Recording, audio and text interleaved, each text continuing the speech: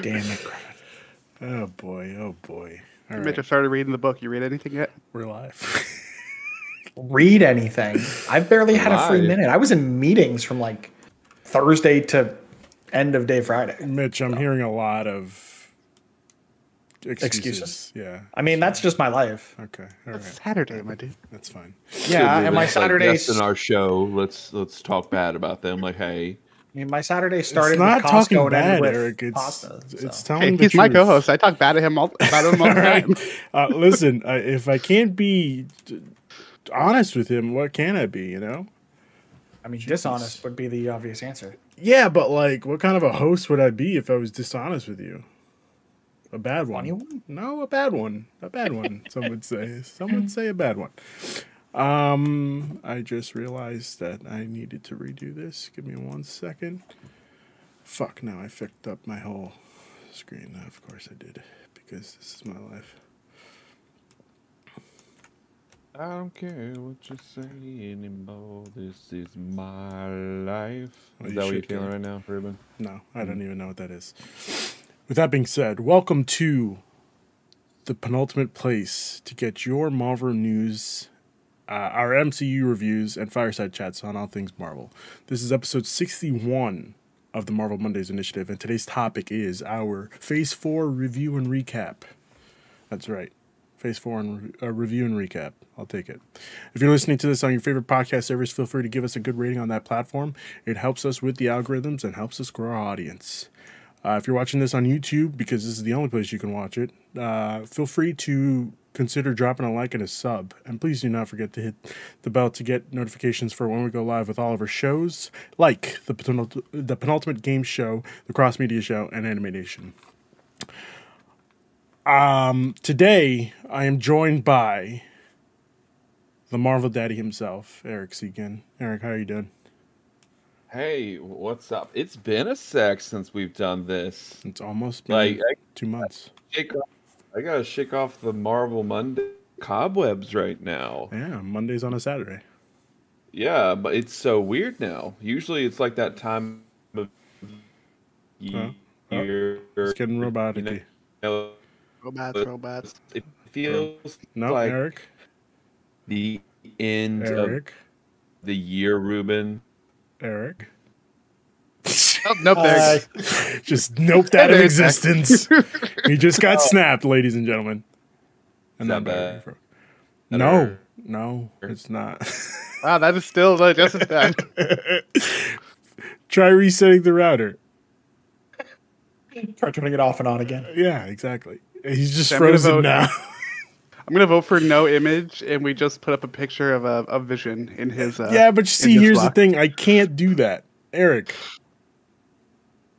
What? Okay, so let's. Oh, there we go. Let's. Is that normal? Yeah. Talk more.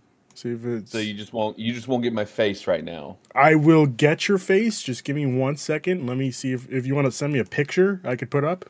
That works. Okay, all right. I'll send you a picture. Okay. What about this, Ruben?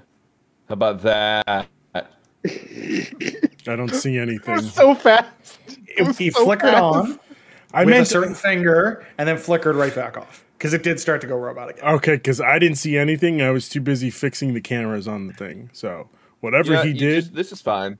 I'm okay. I'm okay with this right now. Okay. All right. You guys have now switched names. That's great. No, I don't fixed take it. I fixed it. I fixed it. Okay, I'm gonna be honest. I have it up on the stream. The stream is very delayed. That's fine. It's very delayed. That's okay. Eric, let's try this again. How are you doing, Eric? It's been a while.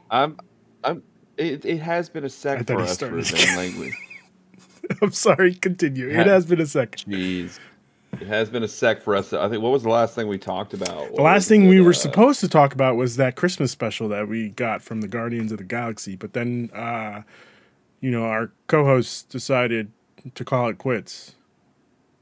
Okay. Oh, that's not. I would not. No, our Rephrase it co-host like decided. that. No, you're right. You're right. Let me rephrase that. Yeah. I would rethink that. Our co-host decided to focus on. Obviously, in case you didn't know, we were talking about Christian Macias. He decided to focus on getting a better job. So he is not here for right now. You know, he didn't hand in his resignation, and I didn't take a resignation. So technically, he's still on payroll, but we don't pay people. So That's true. I was going to ask. I didn't. listen, we don't pay people because I don't have that kind of money. It's been a sec since Ruben's paid me, so yeah. Well, why did I Back pay order you? right here. This was your idea. This was my idea. Yeah. So Why should I pay you think for it's your paid idea, for buddy? My ideas. I pay for my ideas. Either way, Ruben. What I'm trying to say here is that it's good to be back talking Marvel. Yes, it is. Okay, because it's been a No way. no. You It can't. happens You again. gotta be shitting me. for that.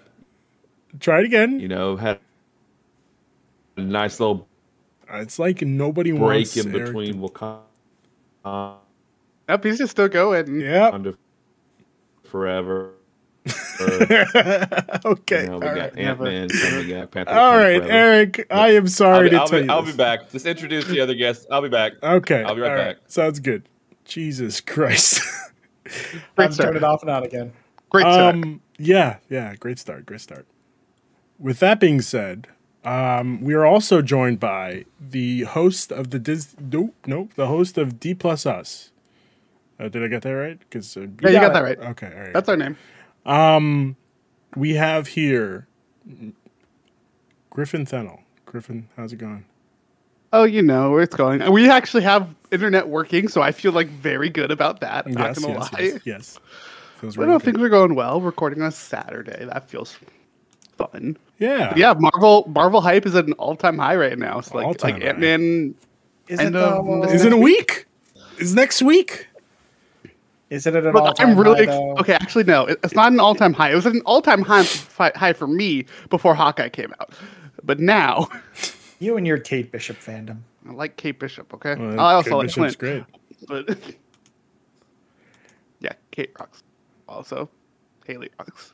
Yes. This was just like the perfect show. I can't wait to talk about that. We'll get there. We'll get there. We are also joined by Mr. Mitch George. Mitch, how's it going? I'm good. It's Saturday. It's been a day, but I definitely didn't totally forget to committing to this and rushed through dinner. That's fine. That's totally fine. You know? Texted you this morning too. Listen, I know. it's completely fine because I also thought I got here at 5:30. Well, on 5:30 my time, and it's 5:55, and I'm like, oh, I guess everybody forgot. And then one by one, we all started showing up. I was like, okay, good, thank God. The Avengers did assemble. It's fine. Yeah, a little late, but that's okay. It's great to have you guys here. It's almost as if we did something a few days ago, you know? Yeah, we just Like recorded a week an and a half episode ago. on- Yeah, went up like about a week ago. Fair Went enough. up this last week. A week and a Yeah, half we were ago? talking about Ant-Man. No. Yeah. We recorded. Look, here's the thing about recording when you don't record live. Everything's a time loop. Yeah. That was not a week and a half ago. That was last It was a weekend. week and a half ago. That was It might last have been weekend. last weekend. Was it last weekend? Yeah, Okay. it was last That's weekend. a lie. All right. Don't scare me Time like doesn't. that. Hey, as we're gonna learn in Phase 5, time doesn't mean shit. Yes. we that's learned that. We exactly started to right. learn that here. That's exactly right. Yes, we do. It's all about the trauma and time loops in phase 5, phase 4, phase 4. And how are you getting me? We're getting you perfectly good. Not perfectly, Perfectly fine. good. Perfectly good. Okay. It's much better than it was before. In the middle of my Ruben tirade, when I was rudely interrupted by you, I don't know if it was by me. It was by your internet. I was going to say it was I both. wanted to go on a tangent about how it's good to be back. And then I remember, not long ago, Ruben, you dropped a common L on your Twitter. I don't know if that's true. A common Ruben L. I if dropped you will. pretty W's. Pretty big Now, W's. Do this time. if you were listening, Ruben, it has bad taste. I might say the worst. Yeah, he put me on the show.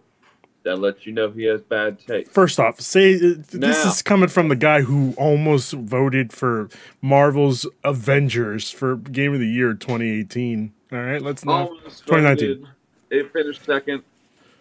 Now, everyone, if you were seeing the Penultimate Conquest Twitter, you saw that Ruben came in with a hot take that the Fast and the Furious franchise is not good. It's not. It's that hot of a take. It's not. I can say that's not that hot of a take. It's not a good franchise. It's not. I love it. I love it to death. It's not a good franchise. They literally went to space in the last movie. They're fucking. That was funny. It was hype as shit. Why? Well, I didn't see it. Why would I see something so stupid? No, if you haven't seen it, you don't get to shit on it then. No, I do get to shit on it.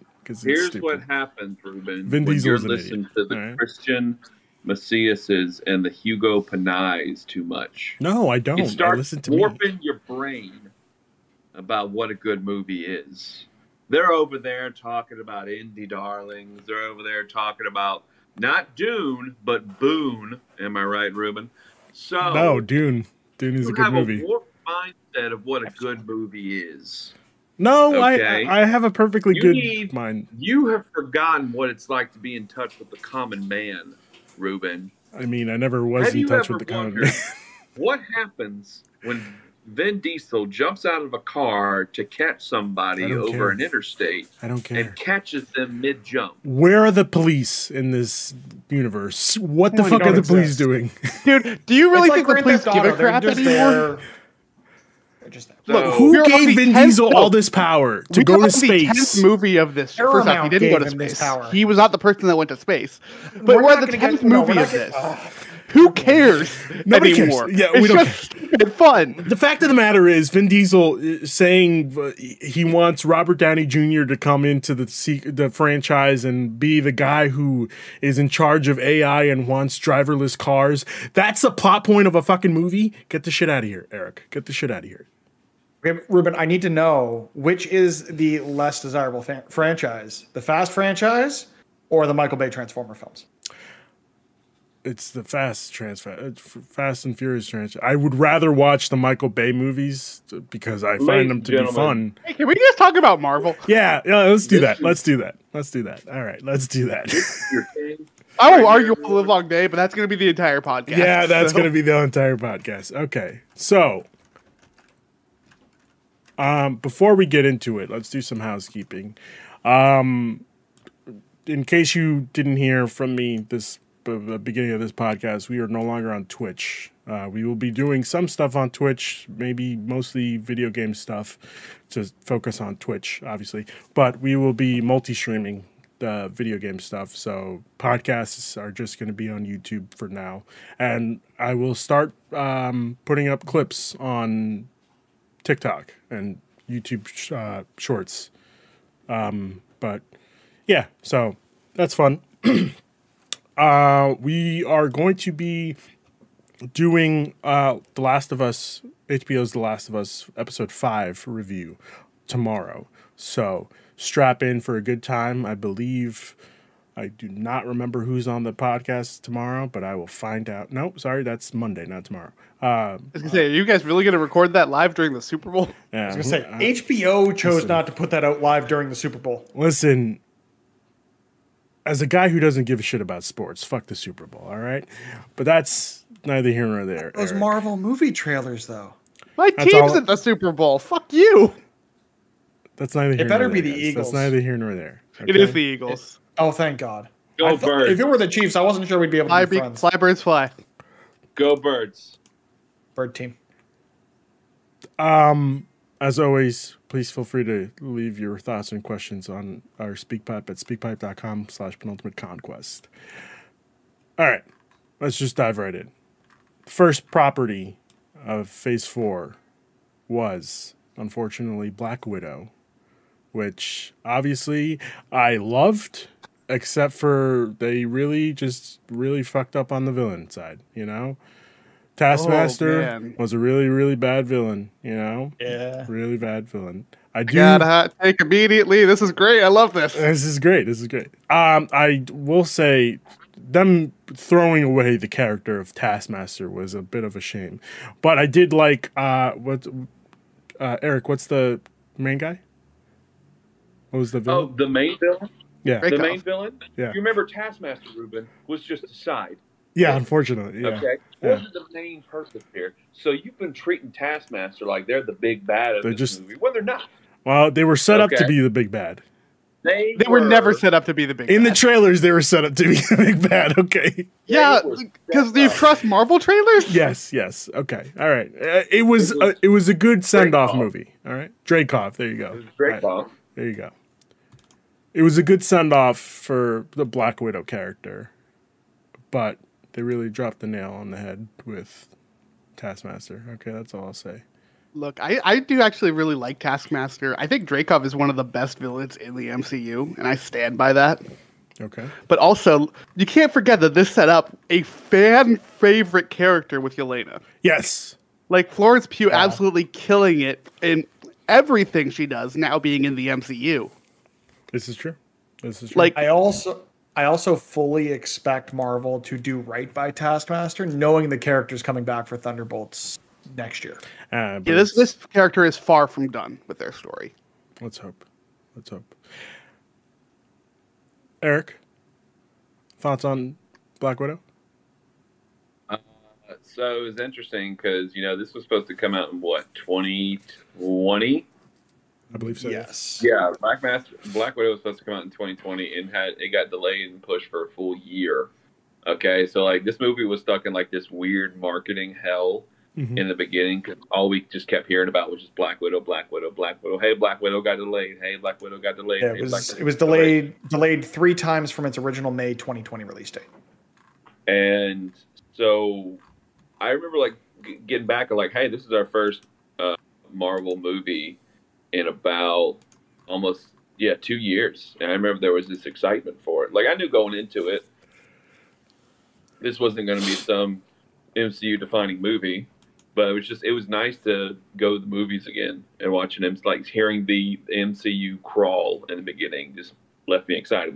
It was a fun action movie. Okay, there were some fun parts in it. One of the best opening credit sequences in a movie. Yeah. That Nirvana cover. Yeah. So good. I think it's a good movie. I don't think it's a bad one. Like, for me, like if I had to put a movie on the bottom of Phase 4, it would be this one. But I don't think it's bad at all. I think it's a good movie. Like it's enjoyable. It's fun to watch, and it's just one of those movies that should have came out a long time ago. Yes. Yeah. I like to refer to Phase 4 as like the COVID phase because it really was like we see the ripples of the pandemic throughout everything that we got through Phase 4, and I think there really is no better, flag for that than Black Widow and its tumultuous release schedule.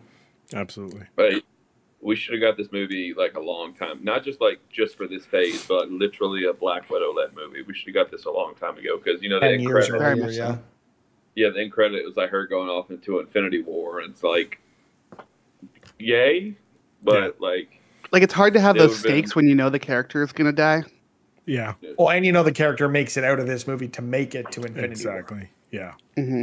That's my problem with any prequel is just Oh, we've had this prequel argument. Oh yeah. We host a Disney Plus podcast. We've talked about prequels. There's plenty of them across Disney properties, but it's just. I have a hard time investing in things where I know the outcome for at least the title character and maybe some other side characters. Thankfully, this film did a really good job of introducing likable side characters that we're going to see more of. We're going to see more of David Harbour. Thank God. We're going to see more of Yelena. We're going to see more of Taskmaster. Take it or leave it. We'll see how that shakes out with Thunderbolts. We have these characters like Yelena is going to be a mainstay of the MCU. Yep. Like. She is too popular to be. She was so good in that role. Like, I will always shout out Florence Pugh, and I will be singing her praises here again when we talk about Hawkeye. But it really is that just you have those characters right where it's like that actor is so perfect for that role. We saw it all the time, especially in Phase 1, like Robert Downey Jr., Iron Man, Chris Evans as Captain America, Florence Pugh as Yelena is one of those people, and I think that's one of the major strong suits of Phase 4 with adding in these new characters. They found those actors that are perfect for this role. The line between actor and character is very blended. Yeah, you cannot tell me that Haley Steinfeld is not just Kate Bishop and that Iman Vellani is not just Miss Kamala Khan. I agree. But to bring it back to Black Widow, yes, I think we're all on the same page. It should have been before Infinity War when it should have come out. It should have been before Infinity War because we kind of already know what happens to the character. So it's less stakes, but still a great story. I am glad Send we off got it. should have been game. It shouldn't have been this. Yes, completely agree. Also, I hope she got her money's worth for when she sued Disney.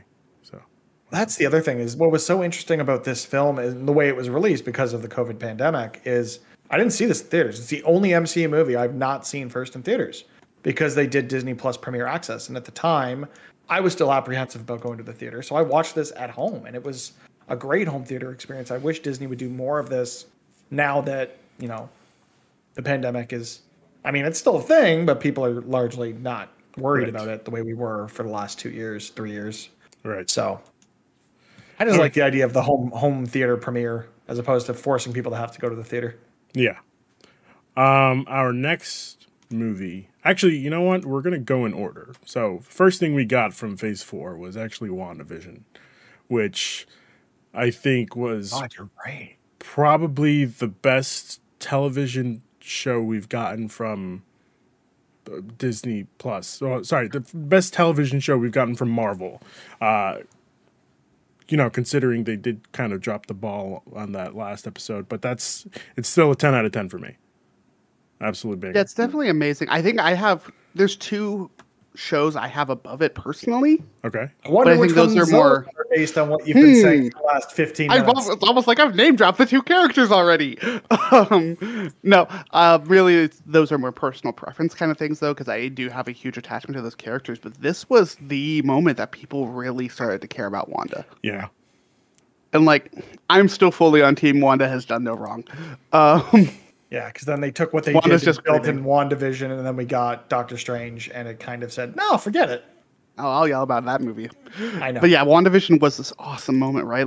Having those different episodes being different eras of television, and just the zeitgeist around it of none of us knew what was going to happen next. That was such a special moment within MCU, but also when thinking about when it came out, that was a very big deal for people during that time of COVID. That was Absolutely. our focus. That was We had nothing else to do. that was what we went to the water cooler. Well, the virtual water cooler. Yeah, exactly. The virtual water cooler. The Discords. The Discords and the Discord Twitters. chats. I know for me and Eric, it was the thing we came to every week with a guest to talk about, and it was phenomenal to just sit down and theorize with people. When was Mephisto going to pop up? We knew he was going to pop up eventually, and he never did, which was good, but also So the Mephisto spiral was a very interesting time on the We'll talk internet. about Phase 5 in a bit. yeah. I Okay. have my theories. Okay.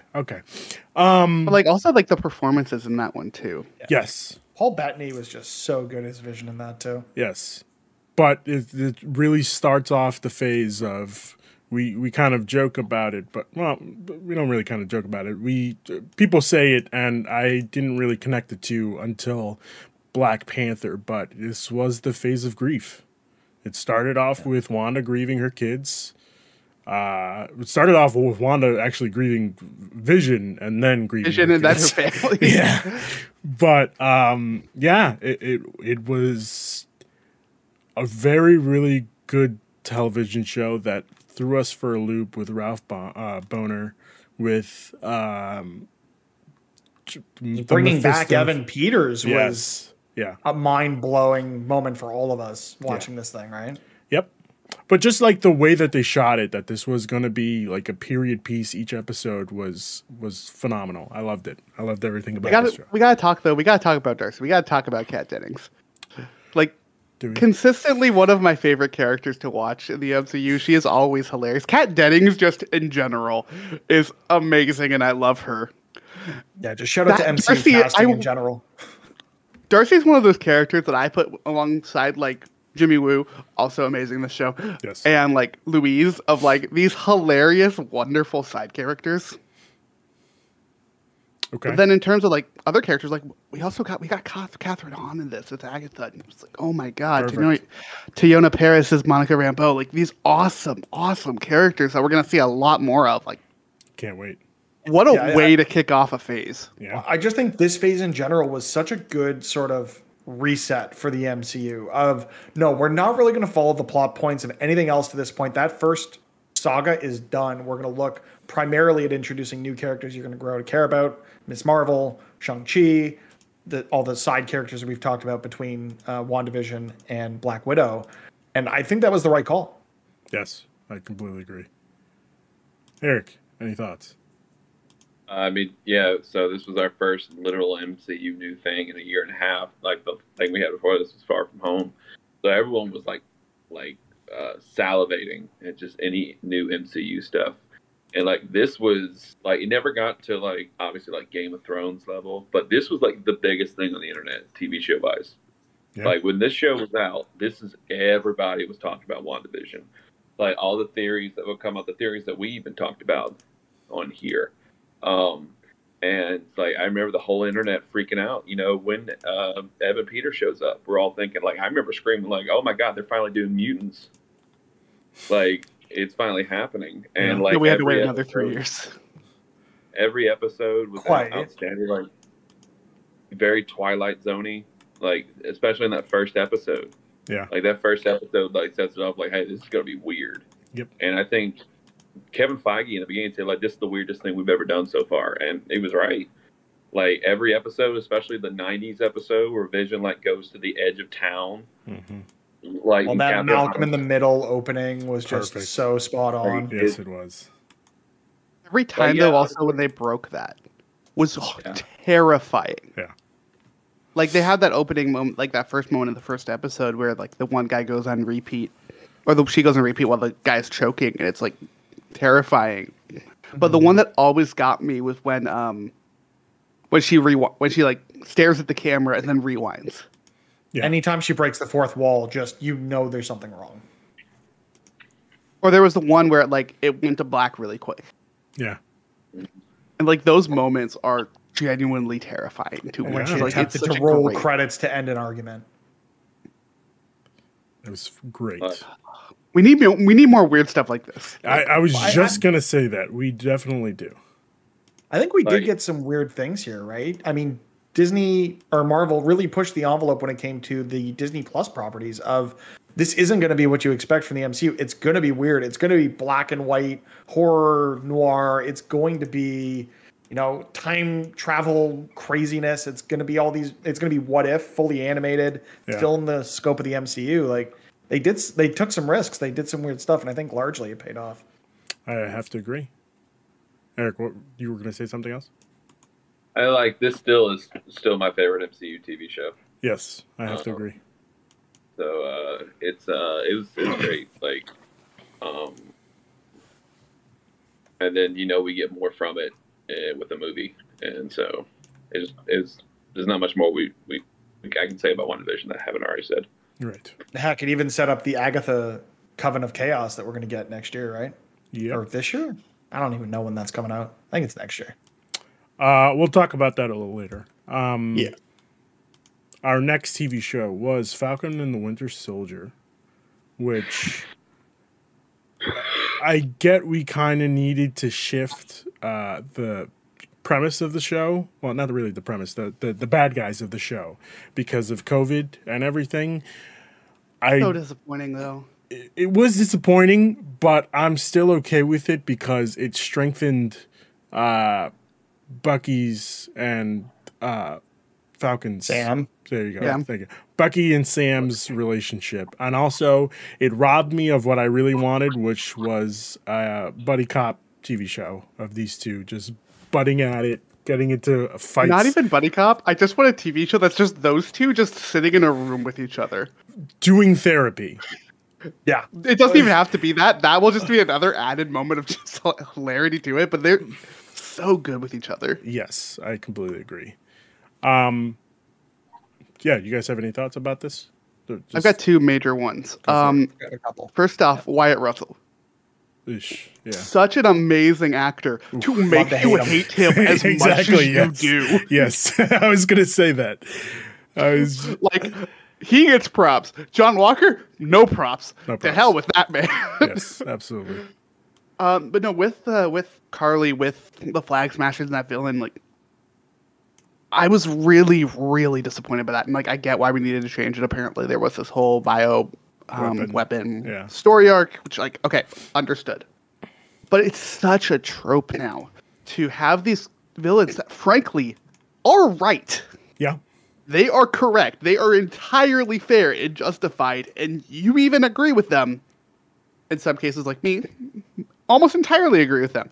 But they have to blow something up or kill somebody, and Yeah, now they're it's the evil people. It's like, Yeah.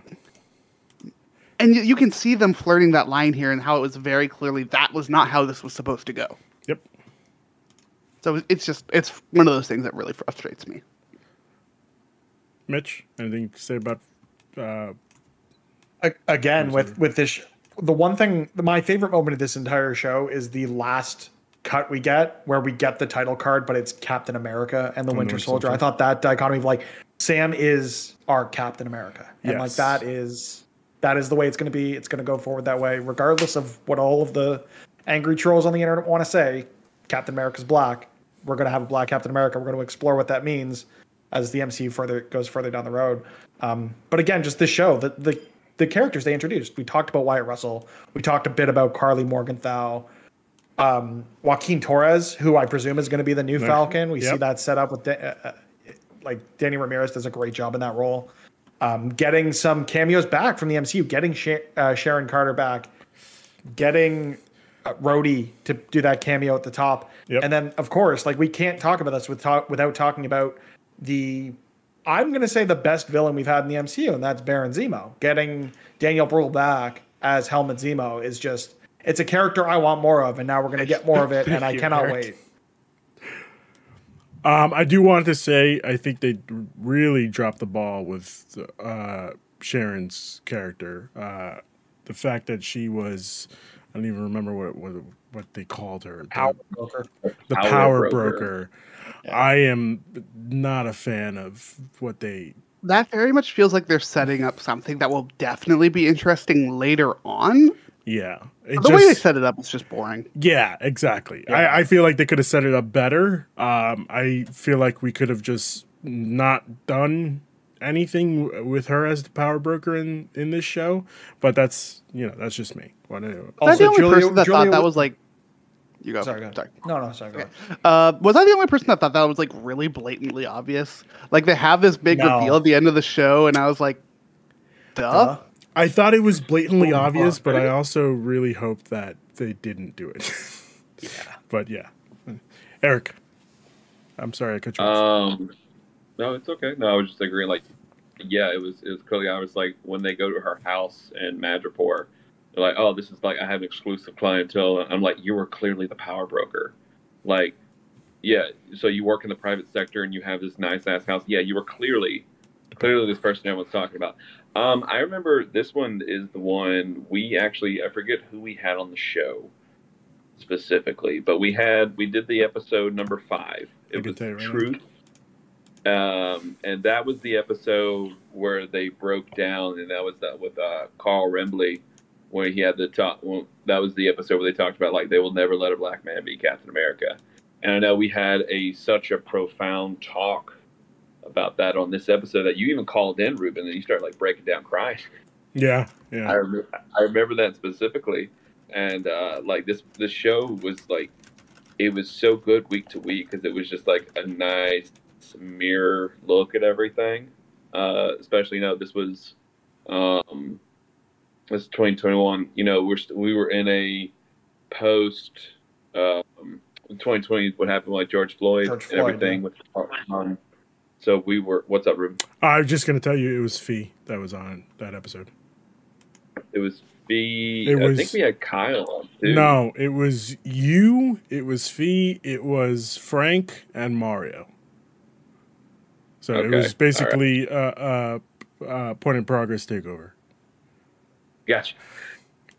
All right, and like it was it was so good, that show. Like, it had like a very profound impact. Just like this one, the first times Marvel like has gone into something like race, like that in depth. Like the only other thing we could talk about, is Black Panther.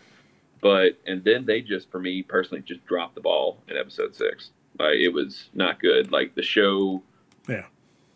I'd be remiss if I didn't talk about Tessa and I's problems with this show. Is that don't call it the Falcon and the Winter Soldier if you're just going to cast Bucky aside. Like, Bucky had some good moments in the first few episodes, and then he just takes a super backseat. Yep. To everything. Like, he had that one beautiful start to episode 4 where it talks about his time in Wakanda and when they get rid of the mental conditioning for him, and that was incredible. But then other than that, Bucky is just like, all right, hey, I'm here pretty much because my name's in the title. Yeah. So it was very disappointing. It's still, like, because of that finale, it's my least favorite MCU show. Like, that finale for me was terrible. And so, like, it's great that we have Sam as Captain America now. Yes. But yeah, it's that finale was so disappointing. I wish they would have done way better. And I love Sam. I think I'm so excited that a New Orleans boy is now Captain America. Like, you have no idea. It's fun. But yeah, they really brought Bucky out to pasture with that one. And I don't see,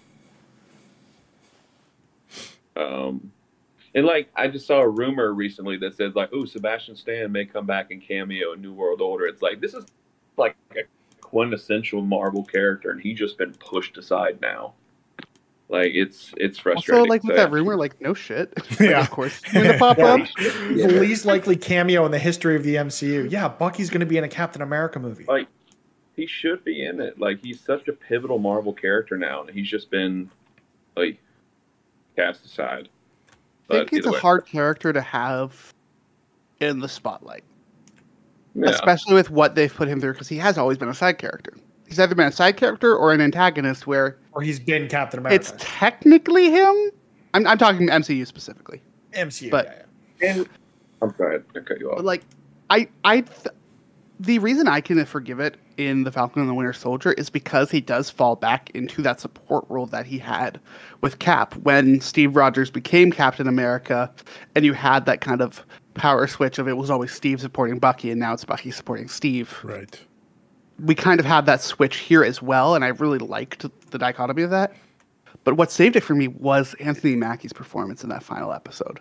Yes. Like, the speech is fantastic and amazing and, like, chilling. But the moment that really made me, like, really love this show is genuinely when he just throws the shield through the window. You come in and you see one of the most, if not the most, comet accurate costume we've gotten. Like, and the way he holds himself in it, the way he fights, the way he talks, it's just perfect to me. The Anthony Mackie in that role. Yeah, I have to agree. They cast the right guy, and the fact that they were able to do that way back when he was cast in Captain America: The Winter Soldier just goes to show, like, Marvel doesn't miss. Except when it comes to finales. I echo everything Eric was saying. I don't think, other than Loki, there has not been a good Disney Plus Marvel finale. Loki is the only one. Yeah, I have to agree with you there, Mitch. I think Loki killed it, but let's bring it back just for a couple minutes. Yeah. Falcon and Winter Soldier, it was great what you did with one character. It was shitty what you did with another. A couple others. His big reveal when he talks to the guy like, hey, I murdered your son. It literally was, they say 3 lines and then the scene ends. Yeah. Like, this is one of Bucky's big, like, pivotal moments for his character in the show. And then it's just thrown away. Yeah. It really wasn't. It wasn't a Winter Soldier show. It was the Falcon show featuring Bucky. Yeah, exactly. Which is unfortunate because you set the expectation that he's going to be a more pivotal character, and I do think he has his moments. There's the fight scenes in Madripoor. There's the fight with the Dora Milaje where they, like, know the sequence on his arm to just have it drop off his body, which I thought was awesome. Pretty cool. Yeah. But yeah, largely him grasping having to work with Zemo. Like, I really do think he has a good amount of moments here, and I really do actually like what they do with his character here. But this is another one where we are far from seeing the end of him. Well, I think they also allow him space to breathe because he's been the Winter Soldier up until the end of the events of Captain America: The Winter Soldier. And now he's getting more time to be who he wants to be and find himself and be a person because he lost so many years to being stuck in that program that I kind of like the fact that they're giving him more room to just be a person and do his own thing and just chill. But also, you need a break. Well, yeah, I think it's one of those things of I was surprised when they cast Bucky or Sebastian Stan to reprise the role in next year's Thunderbolts because I thought, okay, this is a pretty good way to just allow that character right off into the sunset, come back when stuff inevitably hits the fan with Cap. But we'll see. Yeah, we will see. Our next show was, funny enough, Loki. I think this was probably the perfect show. This is my favorite MCU show thus far. Yeah, this is tied for WandaVision just because Loki had a great finale, but I wish they did better with the first couple of episodes. Griffin, what was that face? Don't worry about me. You can get to me later. Okay. I'm going to let you get your piece out. Not saying that they did anything wrong. I think it's a perfect show. I think the last episode really, really got me very excited for the future of the MCU. With that being said, I'm going to pass it on to Eric, which is drinking a can. So I'm going to pass it on to Sorry, Eric. I think this show is really good. Like that first episode is probably my favorite pilot of all the MCU shows because it's just like, what the fuck is happening? Yeah. Like, I'm a sucker for good time travel stuff. And then just, Wilson coming in. Hey, guys, wow. Oh, my God, wow. But this show for me definitely like dips in the middle. That's why the show's not in my top 3. I don't think like the middle of the season really dips in quality for me. And then it comes back with that finale. That's really good. Because I remember you and Christian and I talked about it, like, it'd be nice if we had a Marvel show end with just them talking and the main crux of the final episode was just them talking with He Who Remains. Oh my God, what was his variant name? He Who Remains. He Who Remains. He Who Remains. Like in this show, like introduced variants to stuff to us now. Like we're cracking the multiverse right here. This is where I think it really happens. Like we literally get a visual representation of that happening. Yeah, this is the tip of the spear for what the rest of this saga is going to be. This is the question. Sorry, go ahead, Eric. I just got one more thing to say. Like this is a really good show. I liked it, but it's not my favorite. I was just going to say this is the one that starts the question: who is the one that broke the multiverse? Which we still kind of really don't know. We'll never get an answer to that. Yes, but I'm okay with that. It was okay because it was. I had a phenomenal time just watching this last episode, and I still go back to that episode just to hear that perfect monologue because it's fantastic and I love it so much. Griffin, you got some stuff to say? Oh, I love the finale of this show. Okay. Finale's great. Love everything with Kang. Aside from that, this is one of the worst pieces of content in the MCU to me. Jesus Christ. I hate this show. Okay. Vehemently, I hate this show. Okay. There's some fantastic moments. I do not like how they use Loki. Which specifically. Loki, exactly. Our main fucking character of the show. If I'm going to say another Loki, I'm going to specify that Loki. Okay, all right. Shout out to Alligator Loki. I love that little shit. Because he's an alligator. Loki. How could you not love him? Classic Loki sucked. Oh, that's Eric's favorite. Oh, I'm coming for everyone with this. Really, when it came down to it. Welcome to my hell. This was very poor writing for me, especially with Loki's relationship with Sylvie, which could be such a very cool, such a very interesting fleshed out thing that they said, we're going to give a very, very weird romance plot to. I mean, like it kind of fits with Loki. He's in love with himself. It fits, but it doesn't make it good. Yeah. No. It doesn't make it good. That's the thing. Loki isn't an inherently good character. And I think that is part of his charm, if you want to call it that. But I'll let you continue. I know this is getting to Waldron and his writing. I was gonna say it's getting there, and the thing about it is that this is for me a very example of trying to throw representation into your show and not understanding what that representation really is. Right. Because Loki as a character is gender fluid. We've seen Loki as so many different beings. Variants.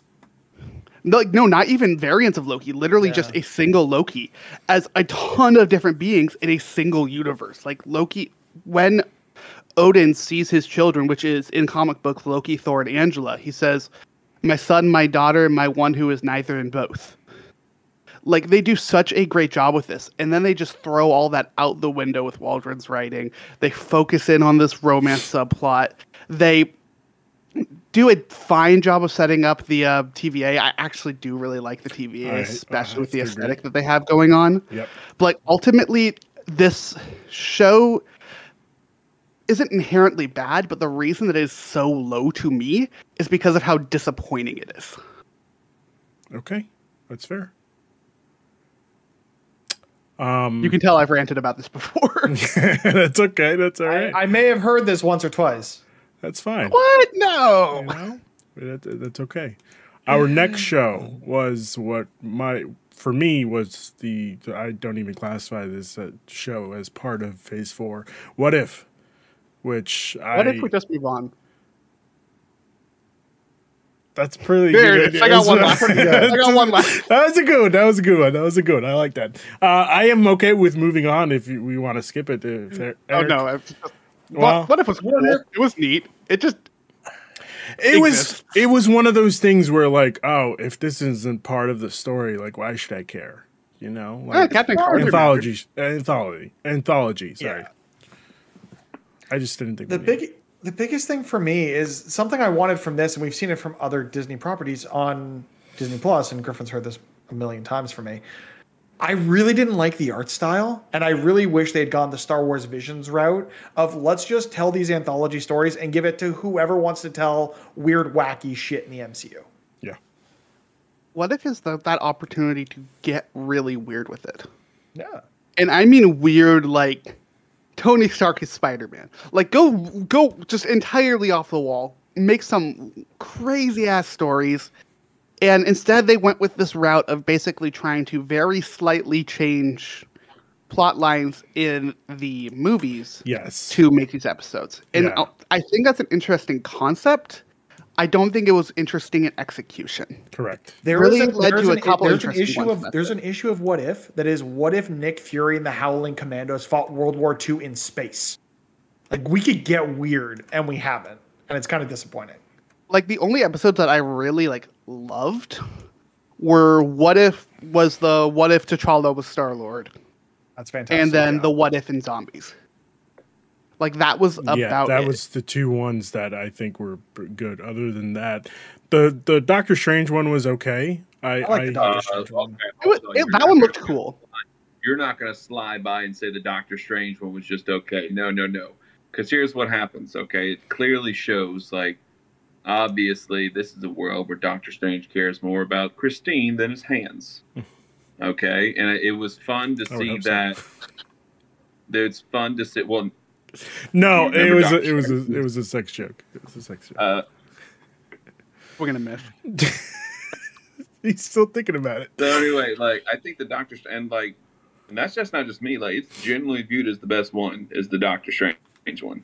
Like, right up there with the T'Challa Star-Lord one. Yeah. Like, it was so good, and it kind of made Multiverse of Madness hit a little harder for me. Because Doctor Strange is one of the best characters we have in the MCU. And it was just, I just enjoyed because they were just fun. Like, the Star-Lord T'Challa one, that was just fun. Like, I'm not going to say more about What If that I haven't already said. Like, it was just a fun time. It was a nice break. For me, I don't know why they didn't tie that Doctor Strange episode into Multiverse of Madness in some way. Like, you're already exploring the multiverse and What If. You're blowing it apart with Multiverse of Madness. Why isn't the Strange that he runs into the one that, destroyed his entire universe? Like, because that would mean that the director, Sam Raimi, would have had to known about it, and I feel like that's true actually. But they Raimi wasn't the writer of that film, right? Like it was. No, it was Waldron again. It was Waldron as well, right? The same right. writer as Loki. Okay, I just want to back to Loki for 1 second. Yes. Griffin, I do feel like those relationships will be explored better in season 2, primarily because Waldron is not writing it. I was gonna say we're getting a decent writer on the next season. Yeah. So. But What If was. I do want to say Griffin hates on Waldron. This happens consistently on our podcast. I do want to say that it was pitched to us as this story is basically the Elseworlds of the MCU. Yeah. Which kind of worked, but also we can't really trust anything that Marvel says because there's a possibility that it could happen. And also those trailers that they put out are just fucking... Not trailers for What If, just trailers in general are just to throw you off to have you not expect anything. So when they said, for me personally, when they said this was not a part of the MCU, I was like, I'll believe it when I see it. Also, Jeffrey Wright did a great job as the narrator / the Watcher. I think that was one good thing that came out of this. Very true. But some of the other voices where they couldn't get back the MCU star to voice the character felt Uncanny Valley in a way where it's trying to be MCU, but it's not quite there. Exactly. The funniest thing to me is the voice that feels the most Uncanny Valley is the Winter Soldier, and it is Sebastian Stan. Well, he just phoned it in. He phoned it in. No, he did not phone that in. He had way too much fun with it. That is what happened, and I will not hear anything else. No, What If is one I'm cautiously optimistic for season 2. I think with season 2, they're going to have more to play with. I'm hoping that they heard some of our concerns with it. I think that they could make it an interesting show. Mm-hmm. And as far as animated content goes, I'm really excited for the future of MCU animated stuff. Like we know because of this show, we're going to get a Marvel Zombies show. Yeah. Yeah. The Spider-Man show looks really interesting based on the art style. We're getting X-Men 97, which 7-year-old me would have never imagined we'd get a sequel to that show. Like, it's going to be good. Yeah, let's hope. Back to the movies. We had the next one was Shang-Chi and the Legend of the Ten Rings, which great movie. Great intro movie for a character that good flick. Well, yeah, just a really good flick, but also a great intro movie for a character that we didn't know any. Well, the majority of people didn't know anything about. I loved everything about this movie. Phenomenal casting. Simu Liu is Shang-Chi. There is no one else that could have been in that role. Like, he's just outstanding throughout the film. Yes. This is another one of those characters where, like, they took a character that, when they were written in the comics, was written to be problematic. It is a horrible origin. This character is, like, heavily rooted, especially within his village, with some terrible racism, and made this one of the best MCU movies. Yeah. Yep. Like, I had to check. I keep my rankings up as we're talking. Like, this is my number 3. That's incredible. Like, I love this movie. It is so fun. It's a really good movie. It's a really good movie. I think this film did a lot for the Asian community in a similar vein to what we saw with Black Panther. Is we're getting a bit of a trend here, and I know Loki didn't do a great job, and hopefully it's better with season 2, of better representation within the MCU. We've got Sam Wilson as Captain America. You've got Shang-Chi. You've got the range of characters that we got in Eternals. You've got a deaf character in Makari. Like, there's a lot to like in terms of the way Marvel is pushing for more representation in their films, and I think there was no better example in this phase than Shang-Chi. I have to agree. Plus, we also got that fight with Wong and Abomination. Abomination. That was cool. But also, like, another property that kind of blew it in the last act of, okay, we're getting this green screen fight scene between two people for the last 15 minutes of the movie. And it's just like, I don't know. I still feel like it had a lot more weight behind it because of how they set it up, of it being a father-son fight. Yes. I have to like, agree. It may be your typical Marvel fight, same person with the same powers, but it wasn't, because he steals the power halfway through that fight. Yeah. And it does have this very emotional weight to it. Honestly, I think the biggest criticism of it is that you have two giant CG monsters fighting each other. And even I can't criticize it that much because it looks freaking cool. mean, there's a reason why Dustin Daniel Cretton is directing Kang Dynasty. Like, he's got the next Avengers film. That's going to be his baby, and it's because he does such a phenomenal job here writing and directing this along with his screenwriting partners. It's just a really, really good movie, regardless of whether it's in the MCU. The idea of generational family trauma, unrealistic expectations set by parents. Do I follow the path I'm asked to go down, or do I find my own path? Like, these are very common story threads that we see across a lot of Western media, but at the same time, it's just presented in such a uniquely Marvel way here, with a lot of really fun effects and writing, and again, great casting. Awkwafina as the friend was casting I didn't know I needed until we got it. Yep. I have to Bringing agree. back Sir Ben Kingsley. Like, what? Best part of the movie for me. Right? Best part of the movie for me. It was phenomenal. Did anyone else think that he was not going to survive that movie? I thought for sure he was going to get taken out at some point. also thought for sure that he was going to take it out, but I'm glad he didn't. I'm glad he He has didn't. that great joke at the end too. He's like, no, just pretend to be dead. It's fine. Just Oh, it's great. I love it. I just thought for sure he was going to die. Yeah. Eric, anything else to say about Shang-Chi? No, it's just a really good movie. Like, one of the best villains. So relatable because I know if anything were to happen to like Tesla like that, I would absolutely go down that path. But I will say this. So I have to head out because I got to go be dad. It's Ruby's dinner time, so I got to go feed and bathe her and stuff. So I will say this. All right, my last little Eric time, Ruben. Okay. So Phase 4 has been especially unique because I like the fact there wasn't much where like, oh, you have to watch this to get this. There were a lot more like very small side stories, side character stories in this phase that I really liked. Because I know for mostly for the Infinity Saga, a lot of people were like, oh, this movie just leads to another one, just leads to another one, just leads to another one. Yeah, we kind of get that in Phase 4, but we get a lot more growth. We get a lot of trying new things that everyone was complaining about with the Infinity Saga.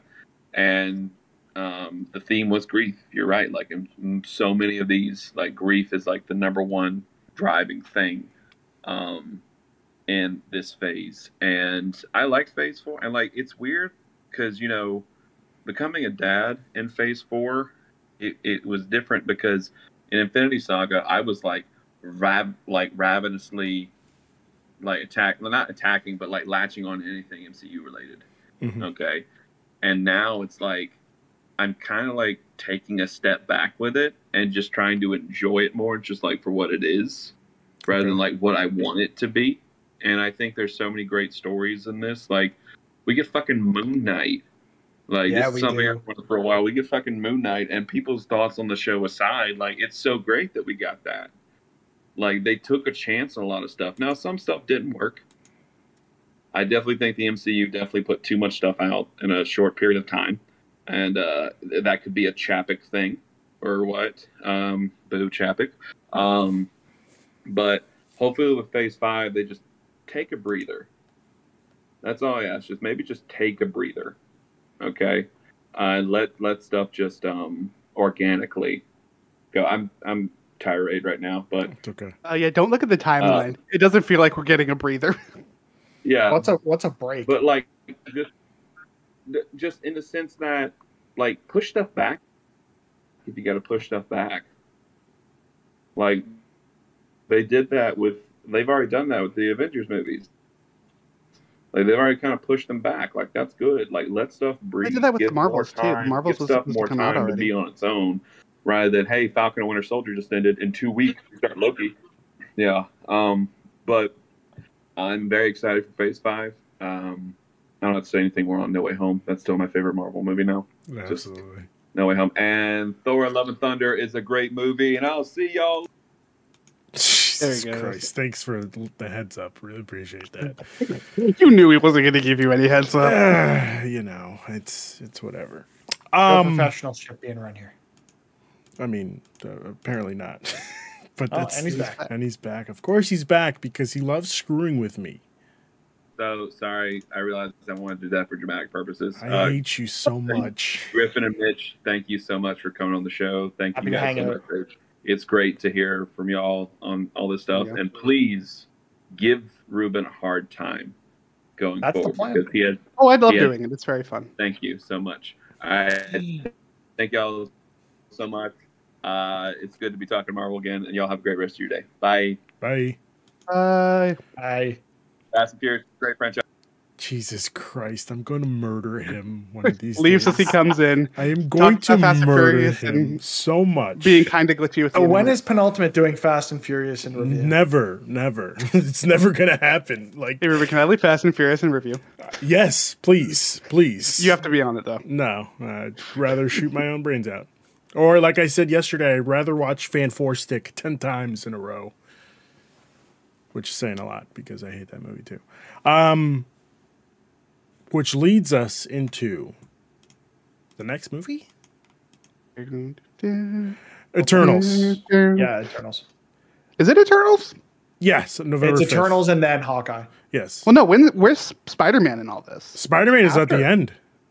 Spider-Man sorry, came out December. Remember we thought there might be a crossover from Hawkeye into Spider-Man because Yeah. Hawkeye ended Right, the week yeah. after Spider-Man came out or something like that.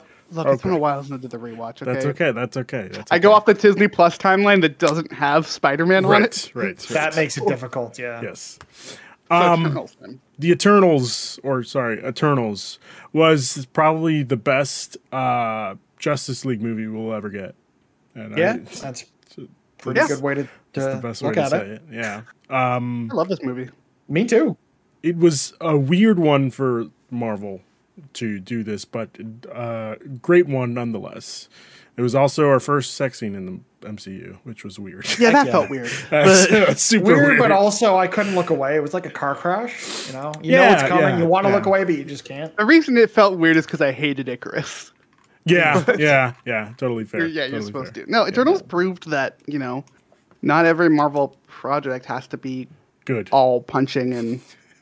That That was that Loki. was a joke, Griffin. Actually, no. If we're really being honest, the first one that showed they think didn't have to be good was Thor: The Dark World, but Yeah. or Iron Man 2. I don't remember which one Incredible came out Hulk. first. They're both pretty good. They're both Anyways. pretty bad. Anyway, yeah, continue. Yeah. No, I really like it. I like that it's slow. Yeah. And that's a lot of people's issues with it is that it is such a slow burn of a movie, and the payoff doesn't necessarily equate to that slow burn. And like, I get that opinion on it, but I really like the story here. I really like the characters. I think the Celestials are really interesting where they've been set up now, Yep. and I can't wait for more. That said, I am still mad at Harry Styles fans for spoiling the post-credit that. scene to this movie. I'm still Like mad a at Marvel week before for the movie came adding out? Harry Styles. Yeah, I said it. I'm not even mad at that. It was literally just I could not avoid the Harry Styles fans before this movie. I saw it on the Thursday night still, Yeah. Which is and I insane. got that spoiled. Insane. I mean, I echo a lot of what Griffin said. I love that Chloe Zhao took the time with the number of characters this film was trying to juggle of giving most of them, there are a few that are not very well utilized, but giving most of the main characters room to breathe, room to talk, room to be characters and not just be Marvel, punchy, laser eyes, next scene, you know? Yeah. It allowed for some character growth that I didn't expect to get from this film. I expected the train wreck that the internet believes this movie was, but this is one of my favorite films that came out in Phase 4. And Yeah. I like Yes, it's so like it's different, and it's what I want out of Marvel at this point. I don't want the same old, punchy villain is same thing as hero, punchy roll credits. Yeah. And this took a risk, and it didn't pay off for everybody. But you're never gonna make everything isn't gonna work for everybody. And I know Marvel probably doesn't like people saying that, but ultimately there are going to be people that don't like the stuff you put out. And if you can do things differently, you can keep people engaged and keep people interested. Yep. I think that is a better path forward, taking the risks you need to take as opposed to paint by number superhero film, because that's how you got to the DCU mess that we're in currently. Correct. Yeah, the Eternals has very nuanced stories with their characters, which is something I normally hate saying because it very much sounds like I'm being pompous. It's giving But much you're more not. thought to this than needs mean, to be. he is, though. But like, No, as our TikToks have shown over at TikTok /at Disney at D+S, you're the one that makes things up. Okay, I make up big words, but it doesn't mean I'm not right. Is this because I'm the one that edits the TikToks? Absolutely. You son of a bitch. But no, like my favorite story in this is Gilgamesh and Athena. Yeah. And like both dealing with that loss, but also like these platonic life mates living with each other, helping each other, surviving, and them doing this throughout all of human history. Yeah. Like, it's such an interesting story. I love Sprite's story in this. Like, I think Sprite is one of the more interesting stories in this as well, of constantly being young and what that does to you. Yeah, absolutely. Like, it was just great. And I think as shitty as it is, Festos is the one for me of him losing his faith in humanity around the time of the atomic bomb, and just how he comes to find humanity through his husband and child is just like, it's out of this like movie. It's so good. Yeah. This movie is just casually about religious deconstruction. Which and more of that in popular media, please. Yeah, this was the phase of where it was either like religious deconstruction, family trauma, either getting it or learning how to live with it, or both. In the case of or this both, movie. yeah. Again, and some great characters introduced. Kumail Nanjiani, great in everything. Phenomenal. Great here. Phenomenal. Especially him taking sort of like he didn't want to be part of that final conflict because he agreed with Icarus, but cared too much about his family to be part of the conflict. Great. And then the introduction of Dane Whitman, I think, is going to be a big part of the MCU going forward. Kit Harington's character. Yep. I cannot wait to see him just pop up randomly in Blade and that just be a thing, and I'm all about it. I can't wait to see Blade. That nuance, like there is no yes or no answer to this. Like that's why I say relate this movie and talk about it alongside religious deconstruction. Is you don't have a definitive answer by the end of it. Yeah. Right. And like obviously we have the definitive answer of the Celestials not blowing up the Earth. Yeah. Not yet. I do think that this is definitely. Or sorry, go ahead. I'd finish your thought and then I'll. Well, hey, guess what? It's the MCU. A Celestial's not going to blow up the Earth because they have to keep these movies going. If the Celestial blows up the Earth, either one of two things is going to happen. We're going to find another Earth, or we're going to go back in time to make sure it doesn't happen. Yeah. Yeah. It does feel like this is setting up for not this. Like I feel like the next saga in the MCU is going to be the Celestial Saga, the Cosmic Saga, whatever you want to call it.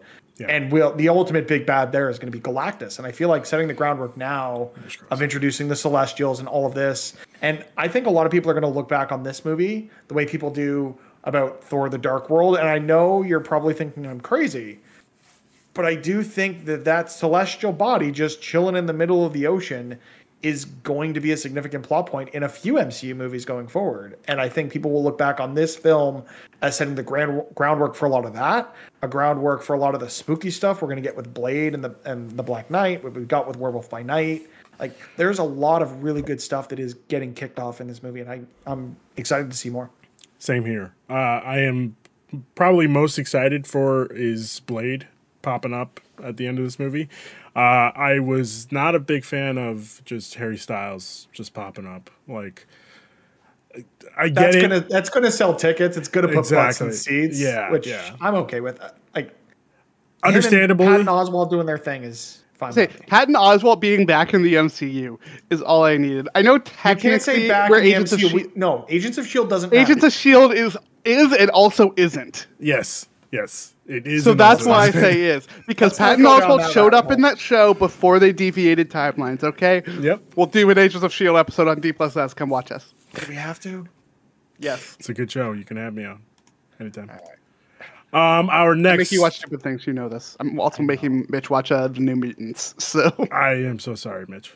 I suggested it. It's my own fault. Okay. Well, so you did this to yourself. I've done this to myself. Consequences of our own actions, buddy. The next property up was, of course, Griffin's favorite one, Hawkeye. My favorite, pretty damn close. Oh, okay. Oh, interesting. If you know Griffin, it's not that interesting. It's pretty obvious. Not that interesting. Okay, all right. Obviously, it was. There's still only one another character matter. where I own literally every single one of her comic books. So Okay, all right. Hawkeye. the Cage Bishop is a very close second. I love this show so much. It was for me, honestly. I am glad that they got it straight out of the way in like the first couple episodes where this was just going to be Hayden Clay. friendly neighborhood Hawkeye. Hawkeye, man. Yeah, they got it out straight as an arrow. Yeah. Yep. There you go. I also The love. show is really on target. All right, You Griffin. stop it with Okay. the arrow Okay. puns. Okay. I do love the introduction to Kate and her introduction to Hawkeye. It was great. I think we set up Kate to be probably one of our best new characters. But we also got Yelena in this, which was also pretty great. Their Yeah. relationship is the Perfect. best thing in this show. Perfect. Absolutely. Like it's the Cannot thing of wait- like I cannot still wait to can't see go more on of that. TikTok without seeing Yeah. them. Yeah, I cannot wait to see more of them, Mitch, as well.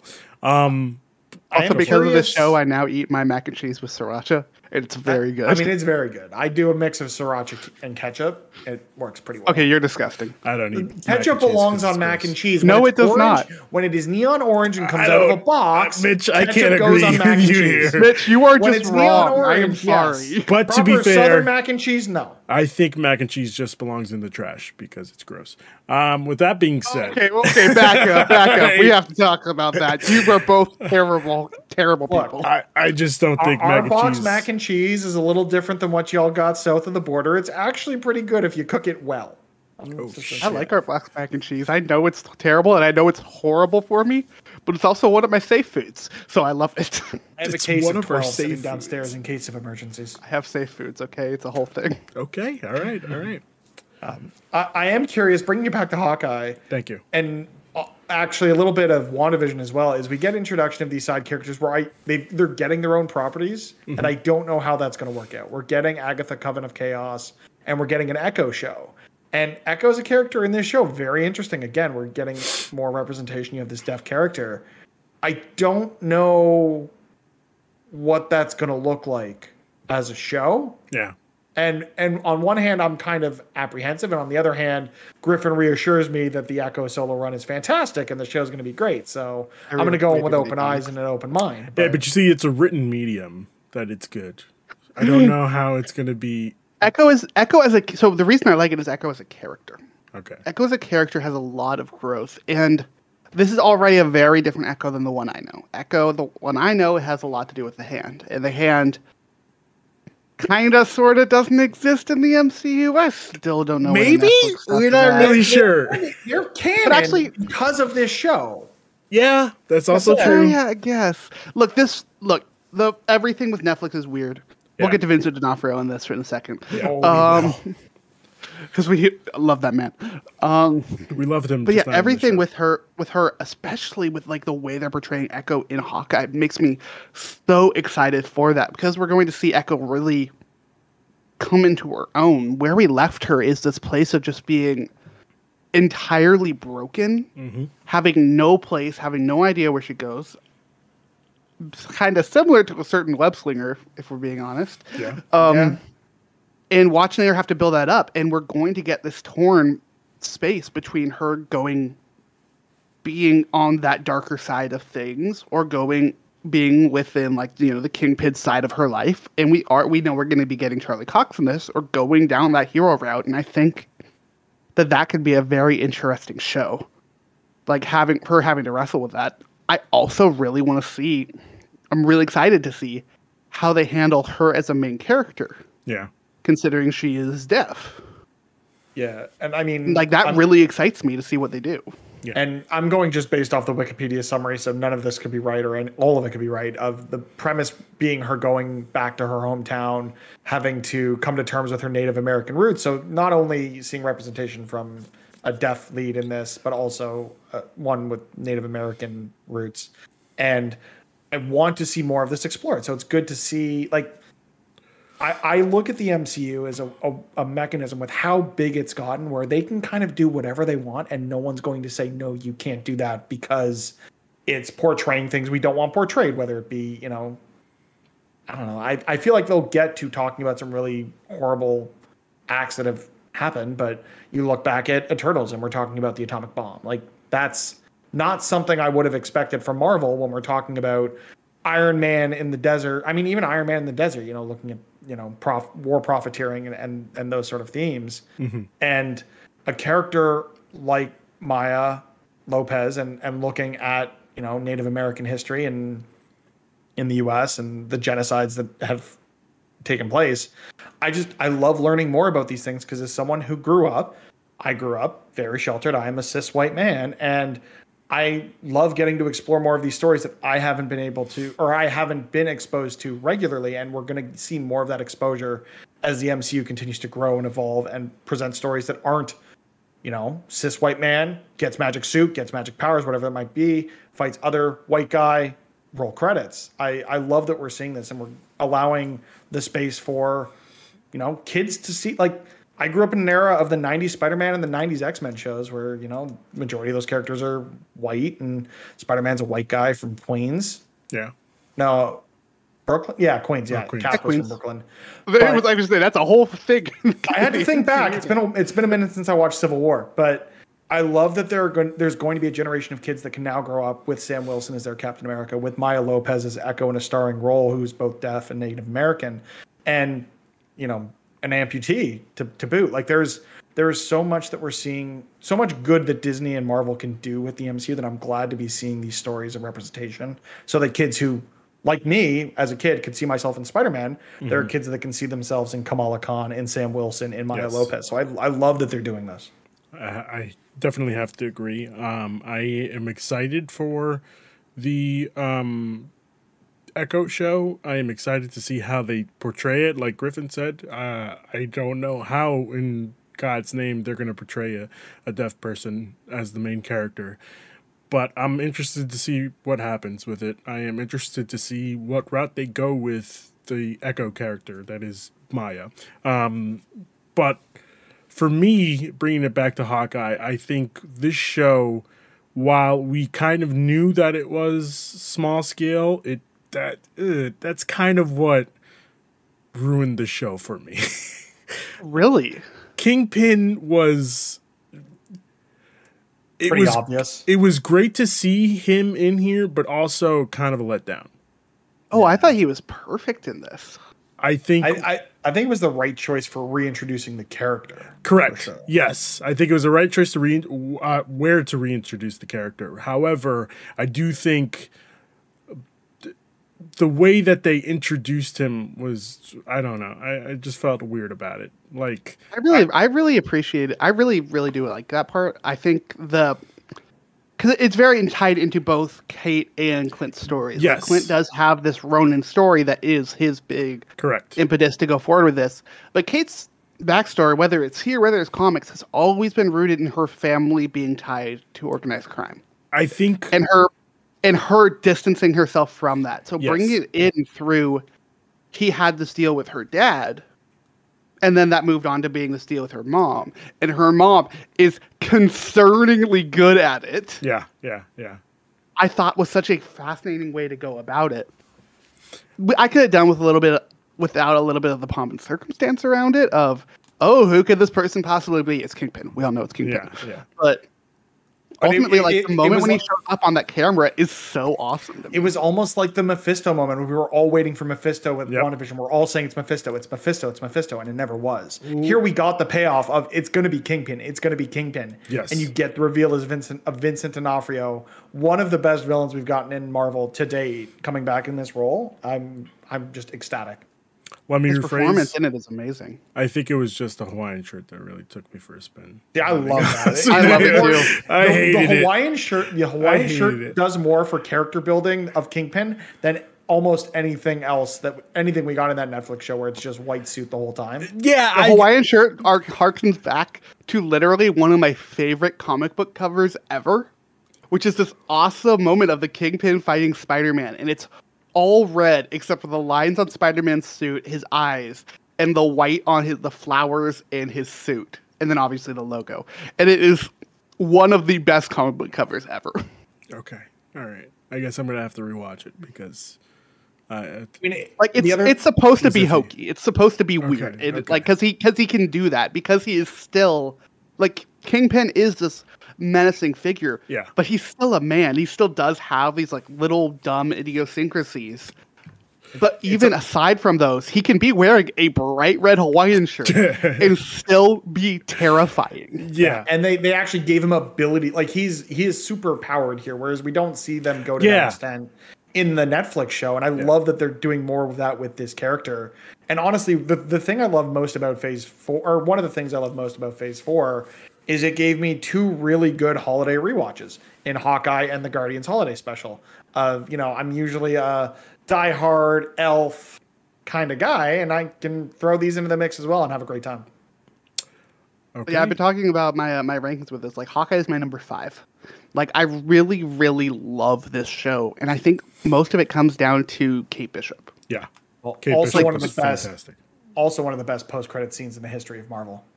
Oh yeah, I love it. And there's a rumor that we might be getting Rogers the Musical at one of the Disney parks, and I'm here for it. It won't be Florida, that's for dang sure. You know, it will be California. I know the theater it's going in. But we talked about like how, you know, people are going to get to relate to the characters. Kate Bishop is the character I've related to, like, ever since I saw her get introduced. Mm-hmm. That's a lie. When she got introduced, it was really terrible. But Matt Fraction run particularly. There we go. I really started Okay. to care about this character. And frankly, the Matt Fraction run is really where we got the modern version of this character. Kate Bishop, when she was introduced, was weird. Hawkeye, Clint Barton hated Kate Bishop when she was introduced. Mm-hmm. It was a whole thing. Like he at least straight up steals her bow at one point. It tells her she can't be Hawkeye. It's a whole thing. But that was I really love that first interaction between Hawkeye and Kate in the comics, and I've read that a few times because it's so on point for those characters. Of he wants to protect his legacy, she wants to prove that she's worthy of that legacy. They have this whole back and forth. It's so good. Yeah. There's a very concerning early 2000s plot point that I very much hate. Okay. And you can see that I'm not saying what it is because it is something like that. Yeah. You can Google, or I can just talk about it. We're off air. But yeah, with Haley Steinfeld, Haley Steinfeld was a fan casting for this ever since the idea of Kate Bishop was thrown around. Yes. And seeing this character, seeing like what it really feels like, this is our first time. Like we kind of saw it with Peter, but not really. Yeah. Of seeing the outsider seeing the Avengers. Yeah. We saw it with Kate, but then we saw it even more with the LARPers. Yep. And them being these everyday heroes within the MCU, like seeing the firefighters in particular. I can't remember the one guy's name, but I loved him to death. Like seeing these characters, seeing their genuine joy to be helping Clint, and Clint's frustration with all of it, seeing how he's balancing his family, how he and Yelena are dealing with the loss of Natasha, like the layers this show has. For being such a small story is incredibly surprising and incredibly well done. You were looking for Grills a moment ago. Grills, thank you. You're welcome. Also, Lucky is adorable and I love him to death. Yes. Also, the Tracksuit Mafia is so bad, they're good. Correct. Yes. So yeah, bad that's their that bit. they're good. Yes. Yes. I want to go rewatch this show now. Wait for the holidays. Wait for the holidays. Our next property was, which I think is probably the greatest movie I've ever seen, Spider-Man No Way Home.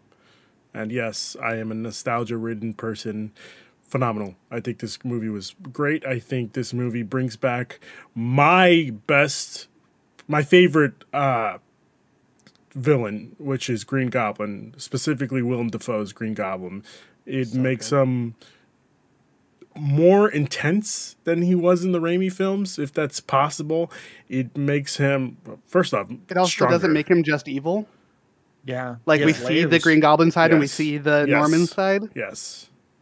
And it was spooky. It was very spooky. Also, don't forget, though, that this brings back the best Spider-Man, Andrew Garfield. Thank you, Griffin. I'm glad somebody finally said it. Toby. Best Spider-Man, worst Peter Parker. Nope, still best. Oh no, I say best Peter Parker too. No. Okay, let me rephrase this. Ooh, I don't know if we're going. This Toby way. sucks. Toby. Oh God, I don't know. You can't back it, can you? I can't. No, Toby is phenomenal. Andrew I see Garfield. nostalgia behind them. Sucks, you know. But like to me, Andrew Garfield is my Spider-Man, and like that was really the fun thing about that. Again, I'm younger than you, Mitch. I was going to say you're a baby. I said I grew up on '90s Spider-Man, so Tobey Maguire is my Spider-Man. Tobey Maguire is the reason for me that any of this exists. Him and Hugh Jackman basically carried Marvel through bankruptcy and back to relevancy. Yeah. And without Tobey, there is no Far From Home. There is no No Way Home. There is no MCU in my books. So just getting Tobey and Andrew back for this, like I cried man tears in the theater with this one. I did too. It was legitimately the great. Like I thought the Portal. Like I still think for me personally, with all of the setup and all of the build we had to Endgame, that Endgame for me is the greatest theatrical experience I've ever had. With the Portals moment, everyone coming back, I was tears. So that like from that to the end of the movie, it was like 45 minutes.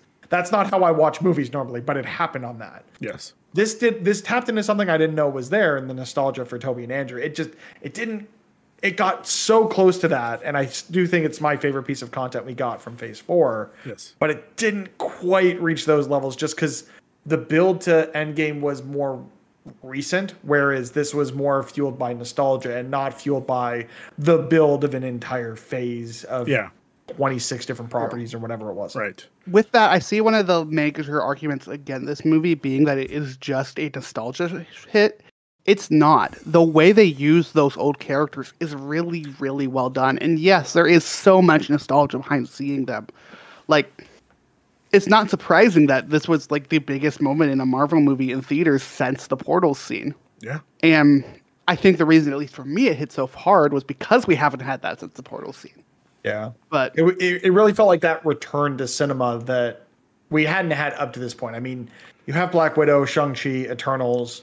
I only saw 2 of the 3 of those in theaters because, like I said, Black Widow I did at home. But there isn't a moment like that here, and there really hasn't been a moment like that theatrically since Endgame. So it was really nice to be in a packed theater opening night for something like this, as much as it probably wasn't entirely safe.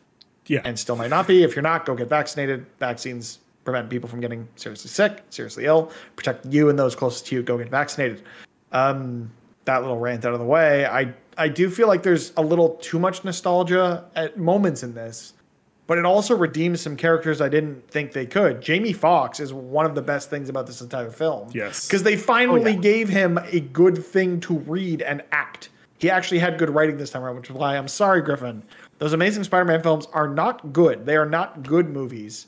Amazing Spider-Man and Amazing Spider-Man 2 are better than Spider-Man 1, Spider-Man 2, and Spider-Man 3. I didn't say those movies were good either. I don't think they're good movies. I think Spider-Man is a good character, and they butchered the villains in every Spider-Man movie up until Homecoming.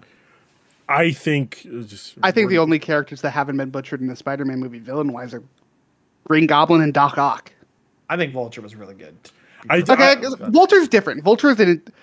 It's not the Vulture. Vulture's an entirely different character. I do think that they kind of dropped the ball with Doc Ock in this one. Well, actually, Mephisto was really good too, though. So yeah, it really is just the Lizard kind of sucks. I actually really like his story. Where is Mephisto in any of this? Oh, not Mephisto. I meant Mysterio. I was gonna be like, what movies are you watching? Mephisto was a Spider-Man villain, and I stand by that. Oh no, I know. But I'm surprised that that's where you went and not Mysterio. But look, really, it's really for me. It's just Electro. Yes, I really like the Green Goblin stuff in Amazing Spider-Man 2, which I know is a hot take. It's not good. I like it. I think I thought it was interesting. I thought the way they did Gwen's death was really accurate. And we get him to redeem himself. I was in full tears in that moment. Yeah. This movie makes that movie better because he gets his redemption. Exactly. Dude, watching when he lands and MJ has to be like, "Are you okay?" Yeah. He's like, "No, he is not. No. Just let us have this." Yes. But for me, my favorite part of this movie is the synchronicity between Peter 1, 2, and 3 when they're web swinging off at the scaffolding. Oh, perfect. Also, this movie's downright a tragedy. I was going to say, like, yes. the Spider-Man is a tragic character. He has been throughout his entire comics run, and this rivals actually a great Mephisto plot line from the story of Mephisto saves MJ, but the cost of doing so is that everyone forgets that Peter Parker is Spider-Man. Right. And it changes reality. And they do the same thing here.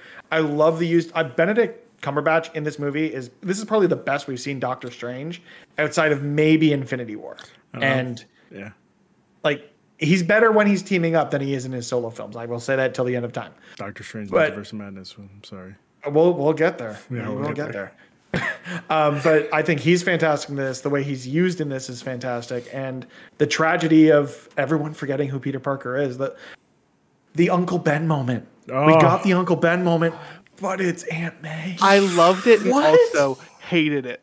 I was so angry. They spent 3 movies getting to the Uncle Ben moment, and I didn't see it coming. love that. And then I it was love there. I've got literal goosebumps right now. You probably can't see it, but like there's so much emotion from this trilogy of film that it's just Spider-Man's my favorite character of all time across all media, and this just was fantastic, incredible. I am so conflicted by that moment because I know we need to have that moment for Spider-Man, right? Like, that is like one of the points of Spider-Man. But I am still upset that Marissa Tomei is not going to be in the MCU anymore. I am also very she's upset. So good. She's so good, but you need that tragedy for for Spider-Man to be Spider-Man, and it's unfortunate. But that's why I feel conflicted about it because it's so important. But and I love it, but I'm still angry about it. Yeah. Which is a good thing. That is a good thing. The whole complaint that everybody has given me about the MCU Spider-Man is just that he's Tony Stark Jr., which we got in Spider-Man. All 3 of these movies. Well, I would say mostly Far From Home, but yeah, all 3 of these movies. But less so here, but yeah, I would honestly say most in Homecoming because I feel like Homecoming is him trying to be Iron Man. Is him himself? Home is him trying to. Far From Home is him trying to deal with not having this mentor and replace him. Right. And then this is where he is the most Peter Parker possible. Right. I agree with you 100%. But I think in the world's question to Peter in Far From Home is, are you the next Iron Man? Yeah. Which he also kind of has to deal with. Well, he doesn't deal with it. He runs away to Europe. Correct. Which is a great way of dealing with it. Am I right? I mean, he's a teenager. What else exactly. Well, I mean, they don't know that, but yes, exactly. But we do. Right. Our next property we got was Moon Knight, which I think was pretty good. I do think it was a weird one because technically it is a part of the MCU, but it's not. There's no an isolated story. Like Moon Knight, even in comic books, everyone's like, who the hell is this guy? But the only person that actively has a relationship with Moon Knight in the comic books is Spider-Man. It's just weird to me. And the Heroes for Hire do as well, don't they? Kinda, sorta. They don't. They have a relationship. They don't like that they have a relationship. Yeah. Moon Knight's a weirdo. And I love it. Yeah. The mental health aspect of this show is so fascinating. Like, I'm sure the major moment in this that we all talk about is that end of the 3rd episode. Yeah. Where I might have just finished rewatching Moon Knight, by the way. Yeah. Thank God. I want to go back and rewatch it so bad, but I need to I've been doing a timeline rewatch of the MCU. I have took 1 me week. So long to get through Moon Knight. I have 1 week to watch Infinity War, Endgame, Ant-Man, Wasp, and Loki. So because I want to consume all of the. Just watch Ant-Man and the Wasp. We don't need. I know you already watched Ant-Man. So. I did watch Ant-Man. We watched it and we talked about it over on the podcast, D Plus Us, on all your favorite podcast services, YouTube, TikTok, and etc. Someone please go through this episode and count how many times we've plugged our show. Thank you. It's only like 3 times, and it's been almost 2 hours. It's been 2. You said it up front, and he just said it now. That's fine. Griffin plugged the TikTok halfway through. Definitely plug the TikTok. The TikTok doesn't really count. You didn't really say okay, in that case, go follow us on TikTok at D Plus Us. No, but I think again, to your point, Griffin, this does a great job of presenting mental health in an interesting way that we need to see more of in media, honestly. Yeah. And again, it does the thing where it drops the ball in the finale, But we get one of the best moments in the finale of we get the Scarlet Scarab. Again, we get representation of a non-white woman in the role of a superhero, you know? Immediately seeing it too. That moment when the kid asks, "Are you an Egyptian superhero?" is so good. Fucking And great. we need more of that. Thank you. I like this finale, honestly. Like I like the fight. I don't like The fight I is like what I have I like the problem giant with the kaiju most. fight. I love the giant kaiju fight because it's a giant kaiju fight. Yes. Moon Knight. If you can watch through this and not accept that Moon Knight is an inherently ridiculous character, you are not watching the same show that I am. Like, Moon Knight is ridiculous, and they do a really good job of bouncing between the serious thing and the ridiculous thing, and hyping up the ridiculous stuff in a serious way when necessary. But, like, one of the major plot points is him turning back the night sky in the, like, most dramatic way possible. Very good. Like, Khonshu is a diva, and I love it. Oh, But he's having an this whole asshole. battle... Oh, yeah, he's horrible. And I Khonshu love is a it. villain. I know.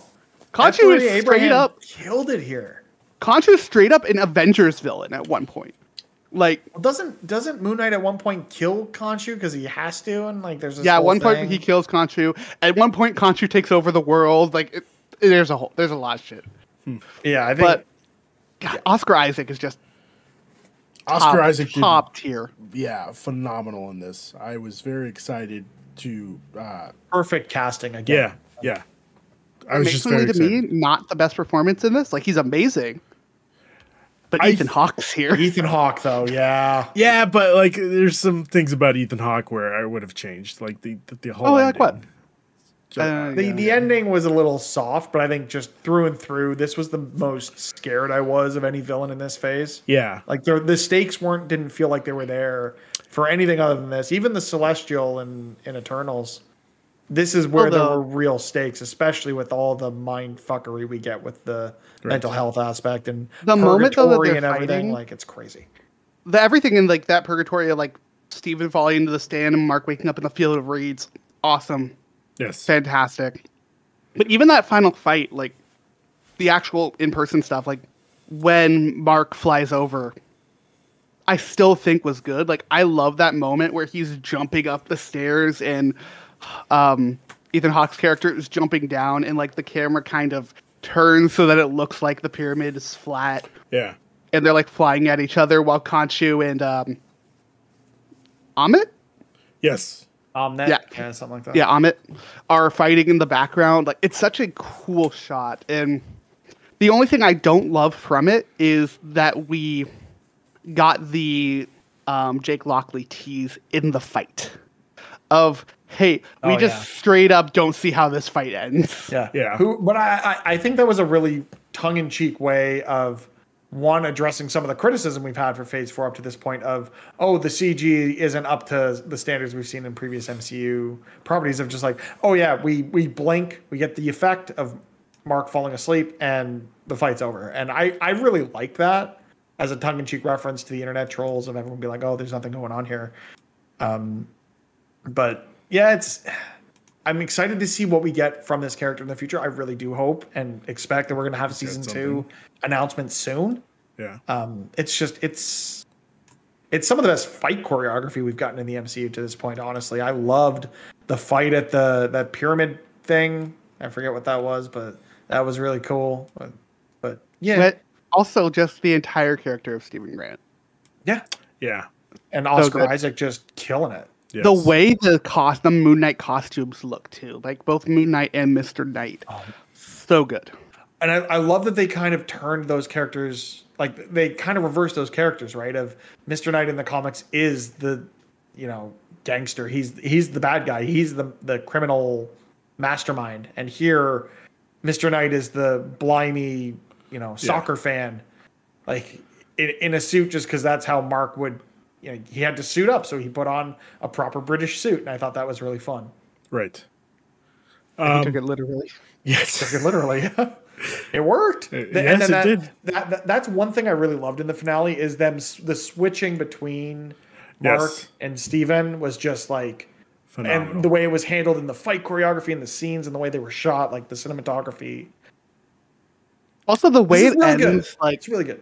post-credit scene aside, the way that the show ends being the way that the show started, I thought was awesome. But like seeing the differences now, and it will never not be funny for me of Steven just falling on his face because he forgets that he's latched to the bed. It's such a great way to end this. Like extremely serious. Like let's end it with a joke. Like it was perfect. It was. It was. Hopefully that fish is still alive, but you never know. The next property we got was Doctor Strange and the Multiverse of Madness. Now, we got some great things from this movie. We got some bad things from this movie. They did Wanda dirty. I will say this. Not the only character done dirty in this movie. Well, I mean, yeah, but I would tell you that every character in this shit movie is done dirty, but yeah, but I feel like they screwed with Wanda the most because they screwed with one character more. America they screwed with America way more than they screwed with Wanda. Let me rephrase. We have established character. We have established that Wanda is grieving at the end of WandaVision, and then she is searching for her kids, trying to find out where the hell they are, and then we get that scene where she hears them, and that's the end of WandaVision. But in she's using the Darkhold. We know it's going to go poorly. Right, but in this, she just is already a villain, and we kind of don't see the transformation. We get this movie. This was supposed to set Wanda up. Originally, when this movie was written, this movie was supposed to set Wanda up as the big bad for the entire phase. Yeah, that would have been great. Yeah, would have been great. I hate Waldron so much. It would have been great to see House of M be so. A thing, you know, it's not surprising that I hate this movie. No. Considering I've already yelled about how much I hate Michael Waldron, yes, but also how it just butchers America Chavez, another one of my favorite comic book characters. I will agree. Let me read to y'all here, like the bottom of my Marvel ranking here. At worst, we have Iron Man 2. I hate this movie. That's a good movie. Fiery passion. I mean, sorry, this that's a bad movie.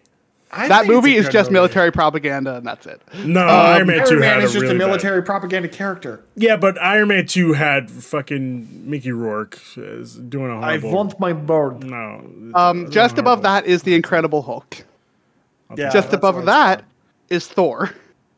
And Thor just above 1? that is Doctor Strange. Thor 1. I like Thor the Dark World more than Thor 1. In hindsight, I can see it, but I don't like it. I honestly think it's because Avengers Endgame redeems it a lot for me. Yeah. But okay, that's the point. Right, and just above that is Doctor Strange, Multiverse of Madness. This movie's even Sam Raimi couldn't save this script. There is one I feel like setting that I really like here, and other than that, I agree with you almost I wholeheartedly. like the ruined thing. I like that fight scene. No, the Illuminati. The Illuminati. I didn't love the Illuminati. That's the one thing here that I really, really like. I like watching the Illuminati Xavier die. in the hover chair. You monster. Give me Professor X in the hover chair with the '90s X-Men behind him, and I'm gonna love it no matter what. So that's just nostalgia for me. Dude, for me, it was just they had the cool moments, but it doesn't redeem how poorly these characters were written. So let me step in here real quick. I think if we had gotten what it was originally supposed to be, the first horror movie of the MCU, I feel like it would have been better. Yeah. And I to Sam Raimi's what's the word I'm looking for? To back Sam Raimi. Yeah, there you go. To Sam Raimi's credit, I will say he did the best that he could with what he got. Oh yeah, I fully agree with was that. given a shit sandwich. Exactly. Right? Like he put something out. Yes. And like for what he was able to do, like the Sam Raimiisms of this movie, and there are a lot of them. Yes, there are fun. They're really fun. Like the amount of times that camera decides to turn is hilarious to me because it is Sam Raimi. Yes. And like the horror vibes, he nails that. It still doesn't change the writing. You're right. Let's take America Chavez. Like I know that I am irrationally upset about America being absolutely screwed in this. Like, let's take this awesome, kick-ass, take no shit character who is incredibly sure of herself and who she is in this universe, being proudly, openly queer, being proudly Afro-Latina, and just change about 80% of that. She is this character that doesn't know who she is, that barely understands her powers, is literally just a MacGuffin. And this entire movie, not the only MacGuffin we're gonna have that I personally have issue with in this phase, but I agree with a lot of that. And this is the movie to me. This and Thor feel like the ones where Chapek said that no, we're not like we're gonna stick to what works. We're not taking any risks. It's going to be cameo filled, nostalgia filled, joke fest, and it didn't work. And it didn't work for me. It didn't work for a lot of people, honestly. I think when I look at common sentiment for those two films in particular. I feel like the sentiment around Doctor Strange was super positive when it came out. And then as people started to like grow beyond the hype of it, it got lower and lower. Correct me if I'm wrong, but that's kind of how I felt seeing that. I, for one, I would probably agree with you there, Griffin. I think this movie was, for me at least, I think this movie was okay. I think it could have been better, but what we got was pretty good. I do think that seeing... Well, I mean, just America Chavez's character started off great, I think, personally. But yeah, seeing her, like, inevitably, her character progression just go downward was like, okay, I guess. Actually, really didn't have character progression in this other than, oh, I guess I've accepted that my parents might be alive and I can use my powers now because I believe in myself. Yes, if you believe. It's the power of positive thinking. These films didn't feel like Marvel, and I'm talking again. I kind of lumped Doctor Strange and Thor in together of just like they didn't feel quite right, and there felt like there were too many people trying to make it what it wasn't, as opposed to taking a vision, having it be original, and running with it, which I think they did a really good job in this phase of doing so on Disney Plus. Less so theatrically, because I understand wanting to take fewer risks coming out of a global pandemic, wanting to make sure you still have those billion-dollar movies. Otherwise, you're going to end up laying off, 17,000 people, which they did anyway because fuck corporate America. But that's a problem for another day. I do want to say that I think we get some things. Honestly, I think just John Krasinski as... Reed Richards was the fan casting we all wanted. It was also what I don't know. We got it now, except that he's not going to be our Mr. Fantastic movie. He better not be. We hope. No, we don't. I hope. I don't want. I hope. For fuck's sake, okay, guys. I hope. No. Weirdly enough, I want an someone older than John Krasinski to be in that role. But you want older. I want younger. No, I want older because I want us to go younger. the family route. I want to go the family route with Fantastic Four. I want us to see the kids. I want us to see I want to see Reed and Sue have their children in this, and I want to see that because that's where the Fantastic Four is interesting to be. Where it's not the four of them; it's like the 8 of them at this point. My feeling with the Fantastic Four, and I know we're not talking about Phase 5 yet, but I'm going to do it anyway. I think we're going to have to come back for Phase 5 because we're already almost 2 hours. Yeah, I'll stick it out all night. As long as you'll have me, I'll talk MCU. But okay. I got hard out in like an hour and a half. I have my theories, and I know in the comics, Kang is a direct descendant of Reed Richards. I have a feeling they'll go one of two routes in the MCU, where he will either still be a descendant of Reed Richards, or he may potentially be a descendant of T'Challa, which I think would be a really interesting way to frame that character in the scope of the MCU. If they want to keep us guessing, I would love to see an actor like Regé-Jean Page, who you may know from Bridgerton, to fill that Reed Richards role, because he can play pompous asshole Interesting. really, really well. And yes, I'll admit to have watched all of Bridgerton because it's actually really... You don't need to admit it's really entertaining. No. It is pretty good. I will say that. Yeah. It's very entertaining. But we're not here to talk about Bridgerton. We're here to talk about Not until they cast what's his face as Reed Richards. I don't know. I think the rumor mill is they have already casted Reed Richards, which is the guy from The Good Place. Don't give me 1 second. Let me find out. There's a lot of people in The Good Place. No, he's gonna be in Ant-Man and the Wasp: Quantumania. I can't remember the actor's name. Yes, that guy. You know what I'm talking about. I know exactly. I will find it. Give me 1 second. I already got it. William Jackson Harper. Jinx. You owe me a Coke. Yeah, fair enough. All right. What? Okay. It evens out. Anyways, MCU. Yes, MCU. Yeah. Thank you. I do think we're going to talk about that probably another time because, like I said, we're running too long. But that's neither here nor there. I think what we got with Doctor Strange in the Multiverse of Madness, it could have been better, especially that end credit scene. I think the CGI could have been a lot better in this movie, but again, pandemic, so I kind of have to give them. It's phase 4 is the pandemic phase. We just have to live with that. We have to exactly. We have to live with what we got, and I'm okay with that.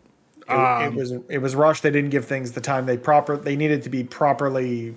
The MCU quality we've grown to expect over the last decade. Yes. It is what it is. Michael Waldron, shame on you. All right. That's for you, Griffin. Thank you. That's the TLDR of this entire episode. You know what he's writing next? What he's writing next is very concerning to me. Kang Dynasty? Secret Wars. Secret Wars. Oh, fuck my life. Okay. With that being said, let's go to our next show, which was Miss Marvel, which I think was a breath of fresh air because Miss Marvel was phenomenal. I'm just going to let Griffin run with this one. This is my number one. Okay. All right. This is my favorite thing in the MCU. Good. I love this show so much. They did this character so perfectly. Like I mentioned and alluded to earlier, this is the character that I have every single issue that Kamala Khan is in. Of her main run, her run of the Champions, her run in Miles Morales Spider-Man. Like I love this character so much. Her run in Marvel's Avengers. I mean, I own the game and I bought the game twice, but she's the best part of that. She is the best part of that game by a mile.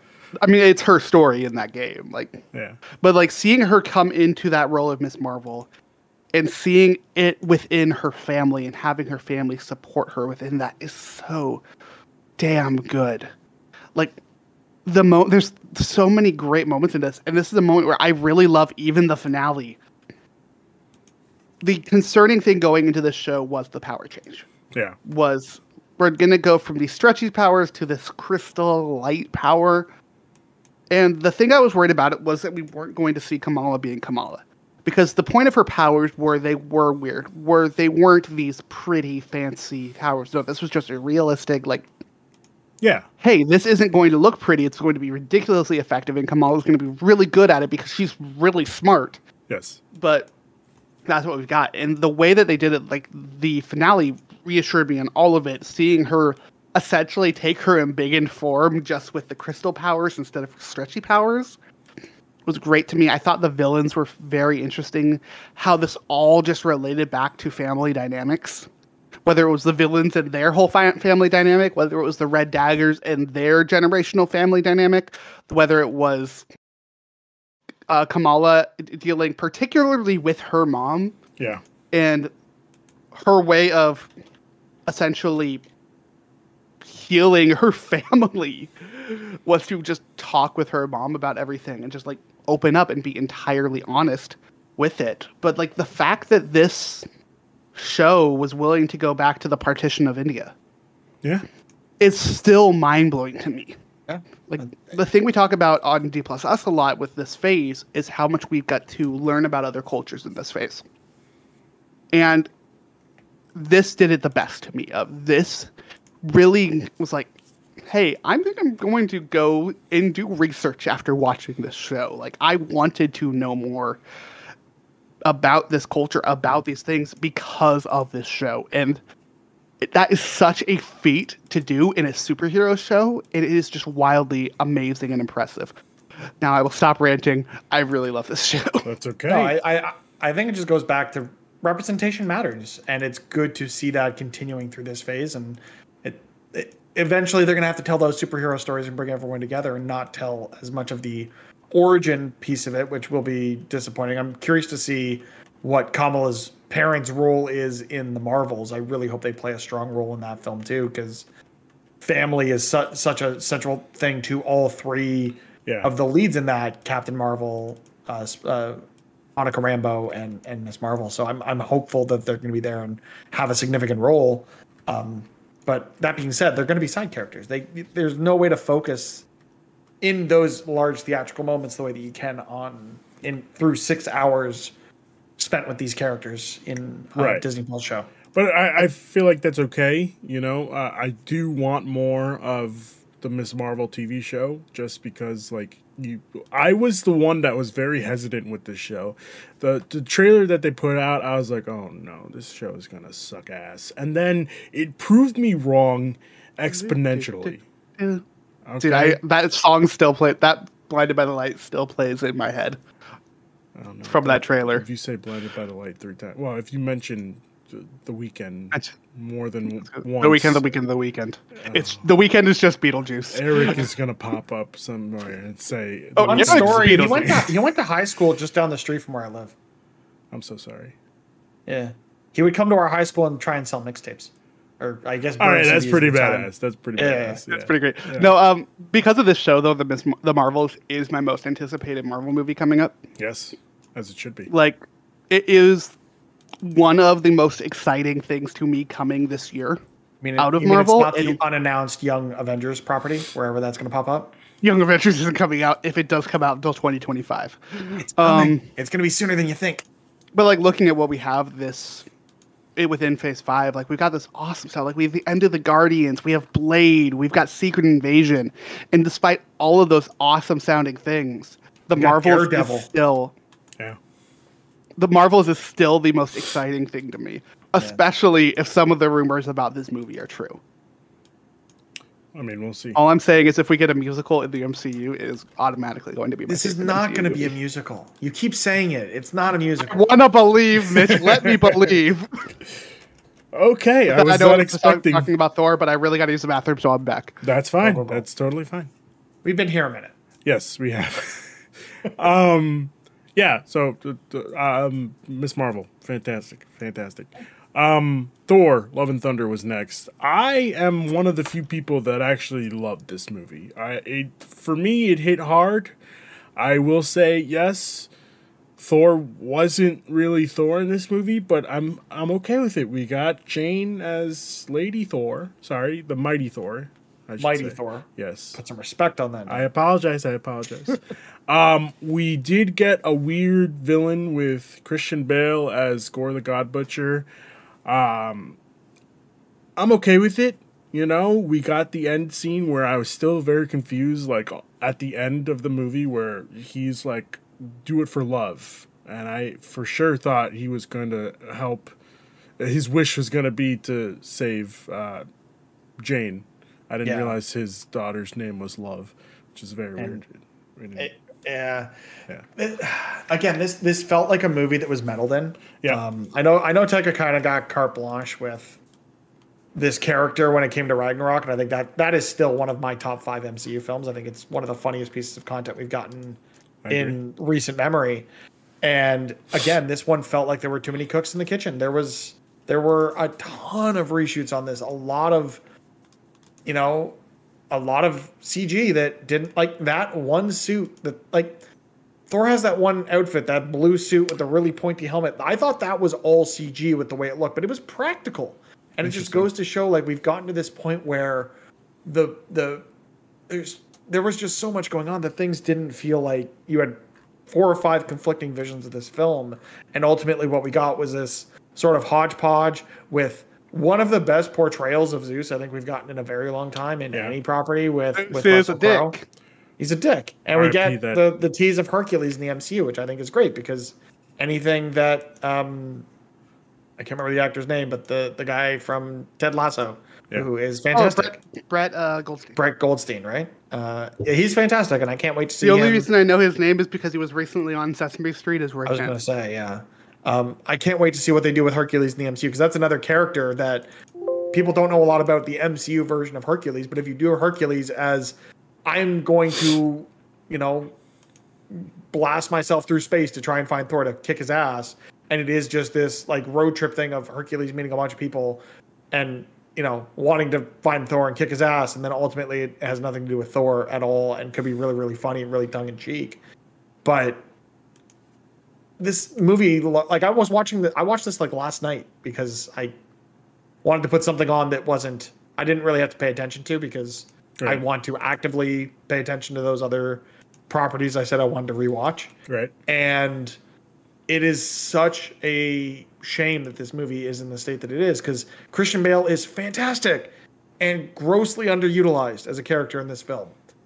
The character growth between Thor and Jane is really good. And I didn't expect to see Jane back. And I mean, Marvel probably just drove a dump truck of money up to Natalie Portman's house and said, "Here, you have Star Wars. Now do Marvel again, please." Yes. And she did. Good for her. But like, there's a lot of really interesting stuff here that definitely got cut. There's a very obvious relationship between Valkyrie and Jane that we don't see explored in any way here because they probably felt either they didn't have the time or they didn't want to have to look at the nuance of this potential love triangle that was sort of forming, but not because... Or potentially not release this in certain international markets. Yeah. The editing here is just bizarre. Like, there's just so much that seemingly got cut that would have made this a better film. I try very much to judge movies based off of what we got and not what we could have gotten. Okay. This is not a movie I can do that with. Yeah. The movie we were pitched on and gotten is an entirely different movie from this. It was supposed to include Jane as Mighty Thor. It was supposed to include gore, but it was supposed to mostly be about finding a queen for Valkyrie. And it was supposed to be an inherently queer story. And mind you, I have no evidence to it, but someone had to have said no. Because Taika was fully on board with the story, so excited, talking about it at Comic-Con. Everyone was into it. Tessa Thompson especially was into it. Of course she was. And it just didn't happen. When it could have been one of the best Marvel stories. Instead, what we got was a fine movie. I'm not going to say it's bad, but I'm not going to say it's good. I liked a lot of this movie. It just felt like they tried to make two movies into one movie. They also used too much Guns N' Roses. They saw that Immigrant Song worked really well in Ragnarok and just doubled down on that. Yeah. And used Sweet Child of Mine way too much. Yeah.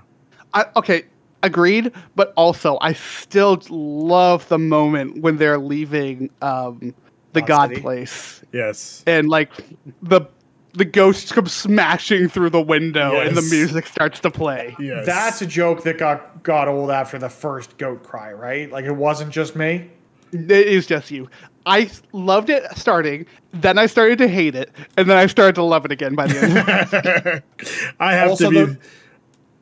Go Sorry. ahead. No, go ahead. No, I was just gonna say, like, there's some really great stuff with this. The black and white fight scene where the only thing in color are the weapons and the lightning was really cool. But like, ultimately, there's a lot of splash and not a lot of substance in this movie, and it shows in the final product. And it shows Some of the in people's byproducts of reaction this to movie it. existing as well are really interesting. Seeing Eternity, seeing statues of the Living Tribunal, seeing like the old gods of the Marvel Universe, essentially, is very interesting. Sorry. I will say one thing. I do love what they did. Like, for what we got, we did get a great, like, more humanization for Thor. You know, we got Thor trying to deal with, which is also something I've always wanted. The Thor 1 and 2, just like, it's too gaudy. You know, it's trying to be something that it isn't. It's trying to be more William Shakespeare than Marvel. Sorry, I got to put that down. Yeah, That thing is heavier. That thing is heavier than you think. That's okay. I kind of was impressed with how long you were holding that thing. Yeah, It's Lego, but it's a lot of Lego. I found it fascinating that we got more humanization for Thor, and he was tripped up by seeing Jane, and I loved it. We'll say where this movie does good, it does really, really good. Yes. Like, everything about Thor and Jane's relationship is great. I still don't like that she dies at the end. I also don't like that. I really did. I will. I really also- thought we were going to the route of making. I was convinced, at least this is largely my fault, but I was fully convinced that we were going to make Jane the main Thor of the MCU going forward after this movie. Yep. I felt the same way, honestly, coming out. Like, I thought what was going to happen partway through this movie, at least before the death, was we were going to have the story of, like, it was pretty clearly telegraphed that this wish was going to be Gore bringing his kid back. So I thought for sure it was going to be Thor is going to retire to take care of his kid, and Jane is going to take over as Thor. Yeah. So I was just telling Mitch before you came back that I, for one, I was very confused at the whole end of this movie where Thor is telling Gore to just make the wish for love. I was like, I assumed that he was going to save Jane. Save Jane. Yeah. That's what I thought it was too, and then I really liked that it. Yeah, but the It movie was- is like, called it made Love sense. and Thunder, so it has to not be that. And subvert I will your say when they say expectations. the thing, I loved it. Yes, I loved it as well. I loved it as well. Like this godchild, and like God among gods. Like this child is eternity incarnate. Yes, absolutely. which again is setting up something really interesting for the future of the MCU. Although I expect it to go the route of Stature / Stinger / Cassie Lang that we've seen through the Ant-Man films, and we're going to have like 16 different actors play that role because Yeah. He's so what young. was really nice here is that all of the leads got their kids involved in production, and that is Chris Hemsworth's daughter playing Love at the end of it, which is really nice. But Yes. Yeah, this movie did do a lot of good, and I do want to say that of like the way that they used New Asgard of it being this tourist trap essentially, and they need to do it because that's their only way to like Daryl, exist. we get Daryl back. Daryl's role in this is hilarious Yes, to it me. is. Yes, it is. Him being this tour guide, the acting parts of it is like it's consistently funny. Matt Damon and Yes. Hemsworth, whose name I forget. Not Liam, but the other one. Oh, the one from Westworld. Yes, that guy. The other Yeah. Hemsworth. The lesser Hemsworth, as we call him. I'm kidding. We don't call him that. No, he's fantastic. Yeah, but also having Melissa McCarthy show up. That was phenomenal. I got that spoiled for me, that casting, and I'm so disappointed because that moment would have just been me on the floor laughing in the theater. Oh, I was dying. It was hilarious. But like we mentioned, like the black and white fight scene, all the fight scenes I thought were really good. But the thing I want to shout out more than anything was when he gives the power of Thor to the children. Kids, yeah. Real And like, good. first off, the way that he very specifically says it so that he doesn't accidentally make another Yep. Thor again. Yep. But also, the kid who is using her rabbit plush as her weapon was man. absolutely terrifying. You gotta do what you There's a gotta lot do. of style in this movie. Like, this movie is a fun movie to watch. There's a lot of style. There's very little substance. There was character development. There was layers in this film. In the original pitch that we got from Taika, it was a different movie, and we didn't get that movie here. And that's probably the thing I'm most disappointed about. It does put Thor in an interesting place, though. Like, there's so many issues I have with this movie, but where it puts Thor now as a father, like, that's not a role that this character is normally seen in. And when we do normally see Thor as a father, he is a deadbeat dad who just kind of moved on. But also, that's because Thor's like hundreds of thousands years old when we normally get this story. So seeing it now, I think it's going to be interesting. I think it's interesting, but I also don't think we're going to get anything else with it because unfortunately we know that Chris Hemsworth discovered through the Limitless series that he made for National Geographic on Disney Plus that he is much more likely to develop, I think it was Alzheimer's, right, Griffin? Alzheimer's, yeah. So he's taking a step back from acting. So I don't know if we're going to see a conclusion to this, and I'm totally okay with that because you gotta put your health first. You have to put your priorities first. If his priority is spending time with family, if that is something that he is at a higher predisposition for, I totally respect his decision to step away from acting for now or for the future. And that being said, I mean, He's put in a We spot. also This don't know- character's put in a spot though that it really works in this weird situation. it can, and we also do get that post-credit scene of what the fuck is up with Jane and Heimdall. Like there is Valhalla, there is something there. There is something that they could develop into more of a story for these characters that isn't focused on Thor, which I think a Valkyrie series on Disney Plus of liberating some Valhalla thing. Yeah, I don't know. like, can you They could really do get something her cool. for a TV show? Yeah. You know? Also, like doing that is going they to got flirt Tom some Hiddleston. very. Yeah, I feel like she's Doing one that of though those is going to characters. flirt some very concerning lines. Yeah. If you're gonna like break into Valhalla and try to rescue people, that's not what Valhalla is. Yeah. No. Valhalla But, I mean, is some the Infinite plot Reward. involving Valhalla is more where I was going with that. But The other thing I do want to mention about this is that while most of the humor hits, there's some jokes that really, really don't. like Yeah. the goats. I disagree with that, but the most of goats are good. the jokes I really don't like are around Axel. I think Axel was a Yeah. very fun character, being Heimdall's son. I think some of the jokes around him changing his name to Axel were not good. Yeah. They were not made to be horrible or anything, but they very much sound that way. I know they weren't made to be horrible because I know that Taika is not that person. Yes. We all know that Taika is not that person. If you have any questions about it, go watch Our Flag Means Death. You will know that Taika is not that person. I love that Or show. What It's We Do in the fantastic. Shadows. What We Do in the Shadows is also fantastic. There's one character in particular I'm thinking of, speak from Our Flag Means Death. Yeah. But yeah, there's some of the jokes, if they didn't hit, wild miss. Yeah. Which leads us to our next MCU property, She-Hulk, Attorney at Law. Oh, we're not going to talk about I Am Groot? No, we're not. Okay, perfect. I don't like that series. All right, cool. Because It's a series of 5 shorts that honestly- I largely know.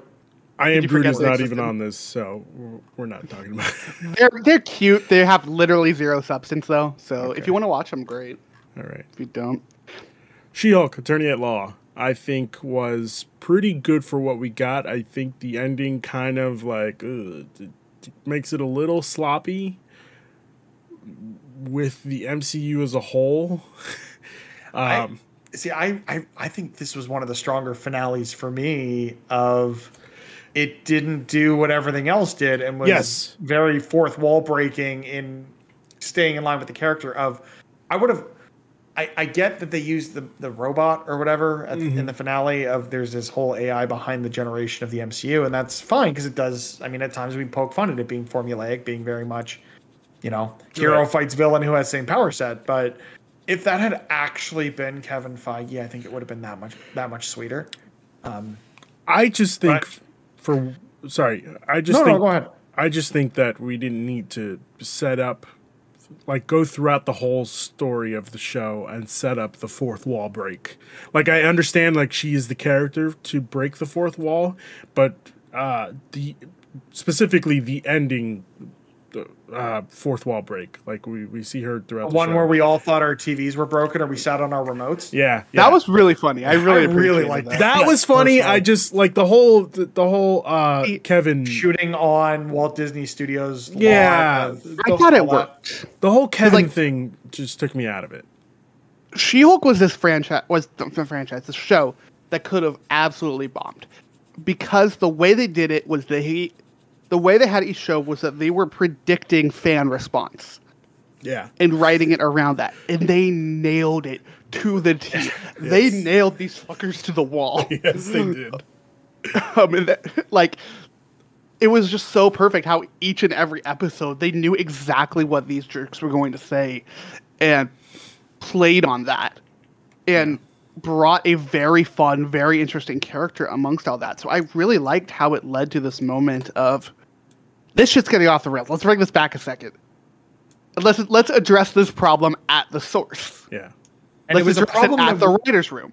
And it was a problem we had with this show. We saw where the finale was going. And you and I, when we were talking about this, Griffin, we were both unhappy with what they were setting up for the finale.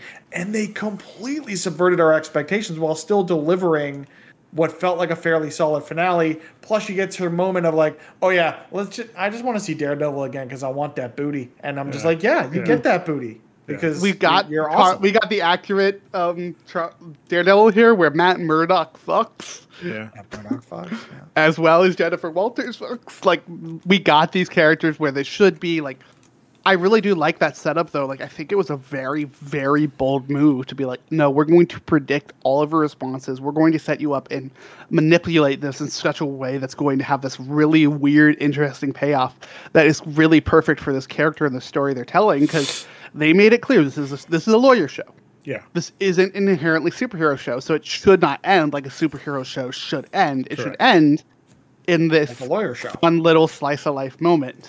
Yes. Yeah, and I think all of the characters introduced here play into that, right? Like where there aren't, I mean, other than the reintroduction of Daredevil into the MCU, it is largely, it's paralegals, it's partners at the law firm, it's rival lawyers, and then of course, there's also Wongers and Megan Thee Stallion for a reason that was friggin' phenomenal. Like this show had people were worried going into this show that they weren't sure what to expect, and I think what they delivered was they delivered what they said they were going to deliver. Of this is a serial lawyer show, and it is a lawyer show first, a superpowered lawyer show, and it's an MCU show second. And there's a lot of fun that they play with that dichotomy of law show versus what a comic book show is. And it was one of my favorite things of this phase of the MCU. So when you gave us one of the best side characters possible. Yeah. We got to talk about Madison. Yes.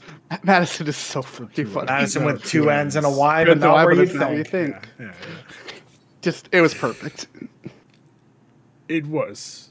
Now that you put it that way, Mitch, it kind of like sets its tone in my head. Like, okay, it kind of it's worth a rewatch with that frame of reference. Yeah, honestly, because I think that's how Griffin and I watched that show, with that expectation, and it was largely met.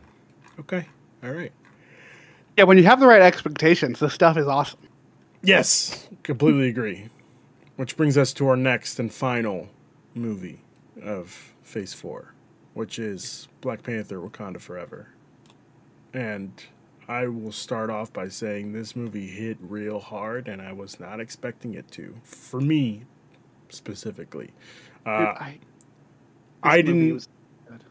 It was very good. It was very good. I had a problem with Black Panther 1. I thought it was okay. Everybody likes to put that movie on a pedestal and say this is probably one of the greatest movies we've gotten in a while. I do think it's an okay movie, but Black Panther: Wakanda Forever, oh my God, it just like broke my brain. Leaving that theater after I initially saw it was like, I didn't feel like good or bad. I was just like, yeah, oh my God, you would experience the moment. I need to decompress. Yes. Yes. Because it's just so much emotion. Like, I'll be right back. By the way, we're going to tear your heart out at the beginning of this movie. Then we're going to continue to beat it over and over and over throughout the movie. And at the very end, they do give you one last hit. Ryan Coogler knows how to write villains, man. Because between Killmonger and Namor, I think he's introduced two of the best characters in the MCU by far, especially on the villain side of things. Mm-hmm. I think, like, honestly, Namor was the absolute right choice to be the antagonist of this film. Does that great thing of writing villains as heroes. Yeah, you agree with Namor. Like, you agree with Killmonger, you agree with Namor. Ryan Coogler writes villains that are relatable, and that, I think, is the strongest thing about this movie, because for me, Letitia Wright in the role of the new Black Panther, Shuri as the new Black Panther, I understand why those decisions are made and how they get to that point in wanting to have a strong black voice to carry forward the mantle of Black Panther in the MCU. But it ultimately, it felt forced. And I think part of that, of course, the untimely loss of Chadwick Boseman, but it doesn't feel like she's earned that by the end of this film, and it just sort of happens. And maybe that's what we're meant to expect of the character, and we're going to get a more comic accurate Black Panther from Shuri that we didn't get from T'Challa, of being more closed off, being more strategic, being more, no, fuck you, I'm going to protect mine. If it works in both our interests, then yeah, we can work together. But very much taking on that, more of that Killmonger-y behavior. And we see that in the suit, right? Of the suit is a mix of T'Challa's silver and T'Chaka's gold, of she is kind of both of them as this leader of, or this mantle, because by the end of this, M'Baku is set up to be the king of Wakanda, but it's a really weird place to take this character. I'm curious to see what's next. I'm still not sure how I feel about it. I love the decision to separate herself from a throne. Yeah. Of, I'm going to be the protector. I'm still going to do my science thing, but the government thing is not my thing. Yep. And like, you see that in this show, like, the one person she really communicates with outside of Wakanda is Riri. Yeah. Because they have that connection. They have that Colonizer. intelligence. Yeah, but they have a previous relationship. Yeah, I know. Which Well- also, like, funnily enough, one of the most poignant scenes in this entire movie to me doesn't even have any Wakandans in it. Which There's scene this is that? this great moment between Ross and Vanessa. Long name, Vanessa De Fontaine. Valentina Allegra yeah. de la Contessa, yeah. Julia this great Louis moment between Dreyfus. them. She's great. Thank We you. didn't mention it in Falcon and the Winter Soldier. She's great there. She's great here. Oh, don't worry. I'm Well, giving more. her praise at the end. Good. She's great in everything she pops on with MCU. Yes. And Well, she's her great reveal in is still everything awesome. In general. But we have this great moment between them of where Ross is genuinely afraid, being like, can you imagine what the US would do if we were the only ones who have vibranium? And like you can see the fear in his eyes. And her response is, yes, I dream about it. Yeah, it is super scary. She's scary. She's legitimately terrifying. I'm curious to see where that character goes, especially with them setting up Thunderbolts. Yeah, like that's a great moment. I think bringing Ross back here is a good use of the character, although he might have been underutilized. I think it would have been great to see him play a larger role in the film. Yeah, but I also can't there's see too many where to put there's him too- though. No, and I kind of agree with you there. There's just too many characters to give everyone the screen time they deserve. I think who stole the show from me was Angela Bassett. Yes. And Absolutely. frankly, it wasn't steal the screen. It was she is the character you care about the most, frankly. Yeah, Like, which is why her you death get that- hits that much harder, right? That badass moment at the beginning of where she's giving her speech and then the Dora Milaje marched the Yes. mercenaries into the room was just such a Phenomenal. great tone setter. The way she's consoling Shuri, dealing with her own stuff, her sacrificing herself to save Riri at the end, her last moments. All of it was so good. It is, but I also don't like this trope of character we want you to care about is the MacGuffin of this film, and they'll Yeah. get their spotlight down the road. You took of- my point right out of my It's mouth. Ironheart is such an interesting character in the comics, in the inspiration she draws from Iron Man, but blazes her own path.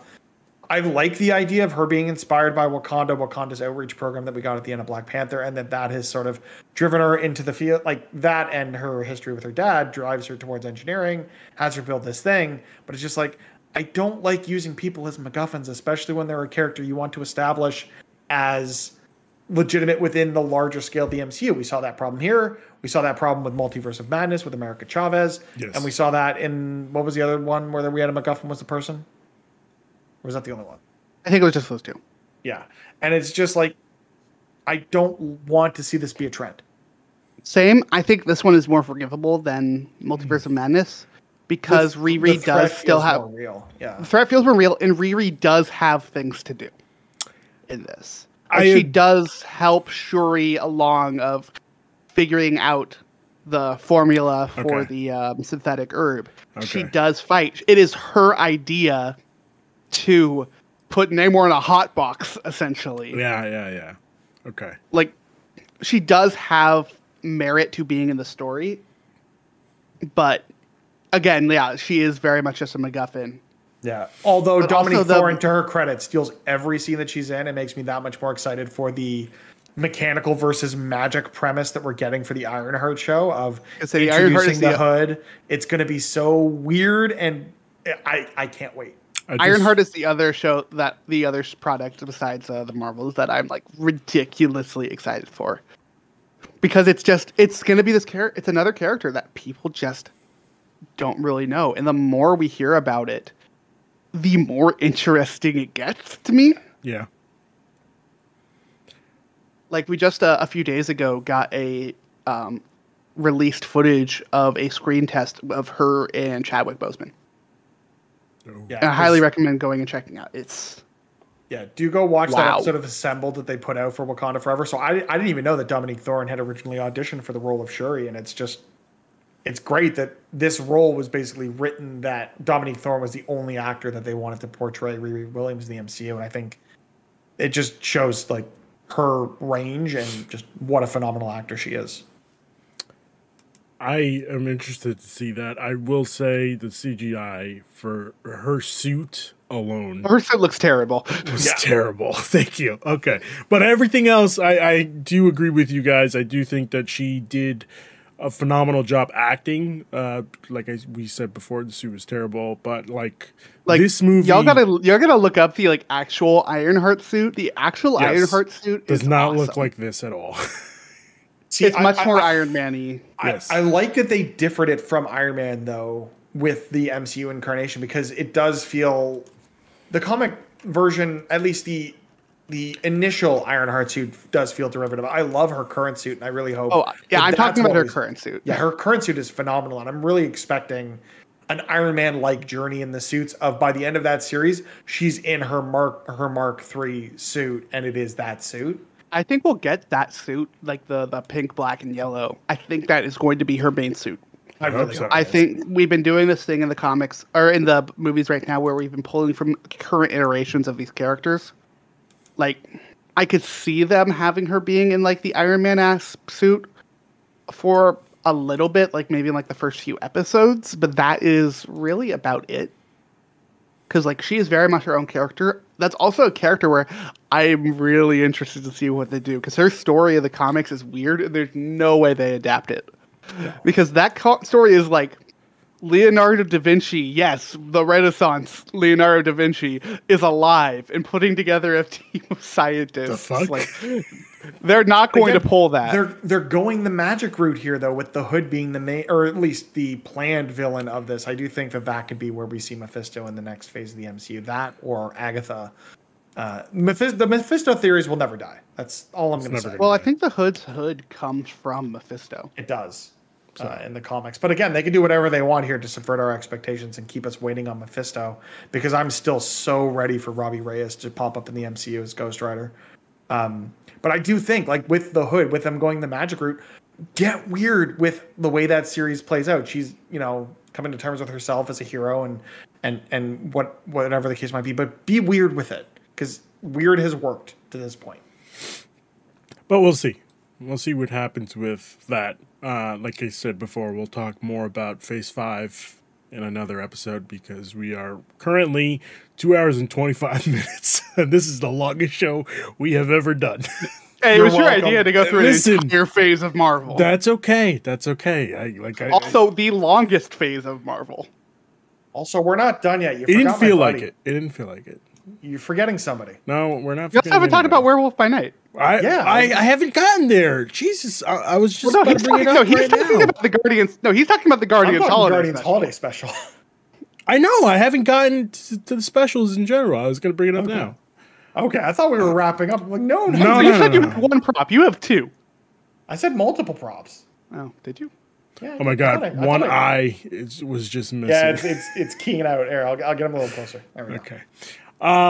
The next thing we're going to talk about is the TV specials. Werewolf by Night, Michael Giacchino, perfect, phenomenal. This was great. Yeah. I think he needs to do more.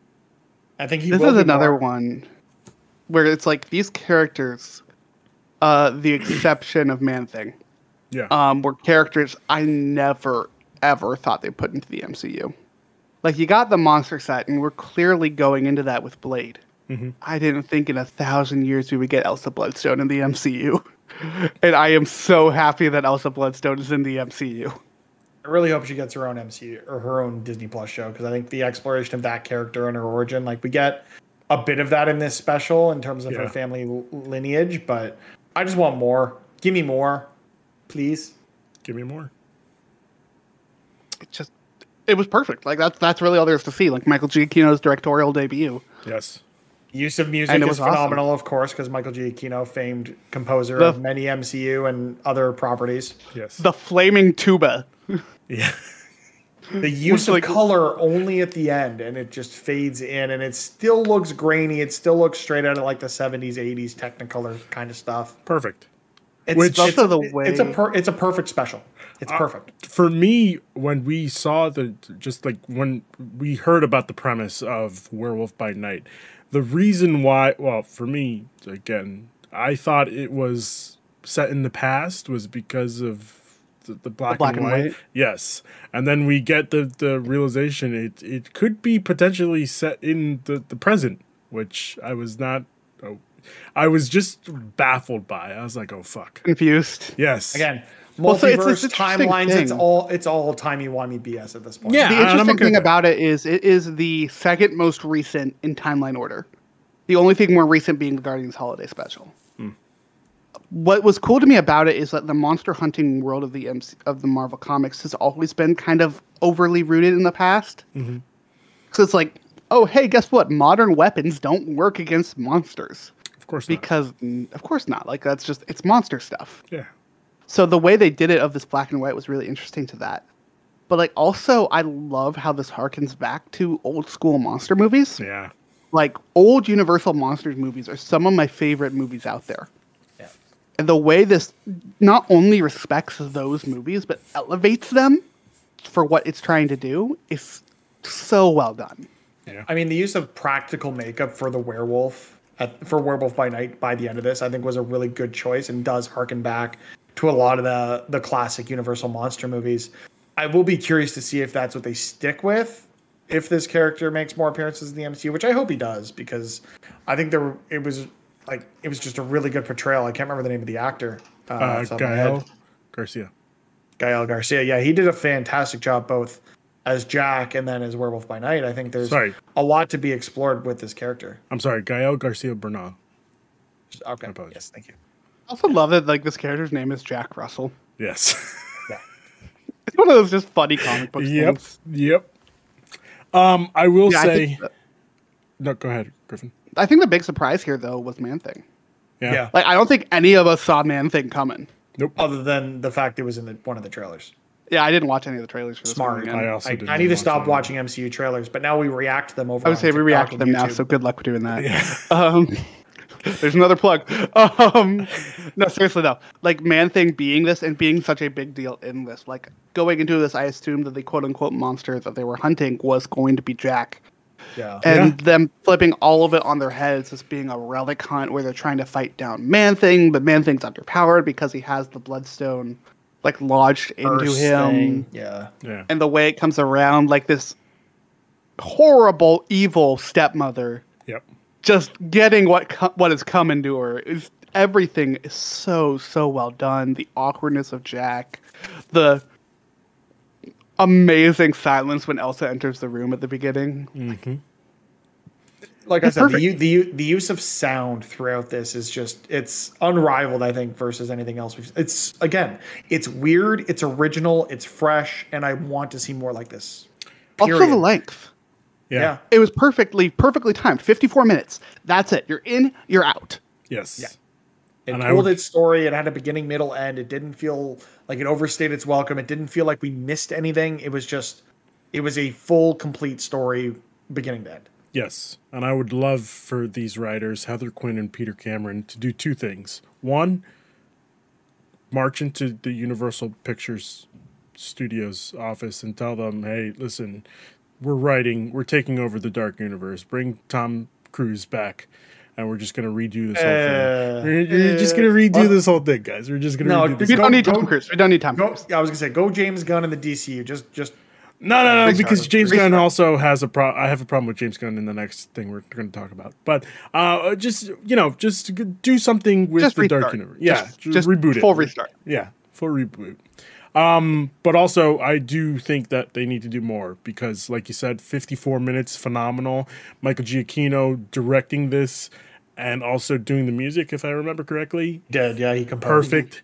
I loved everything about this, and I wish that this and the holiday special set a really good tone for what these special presentations can be. Right.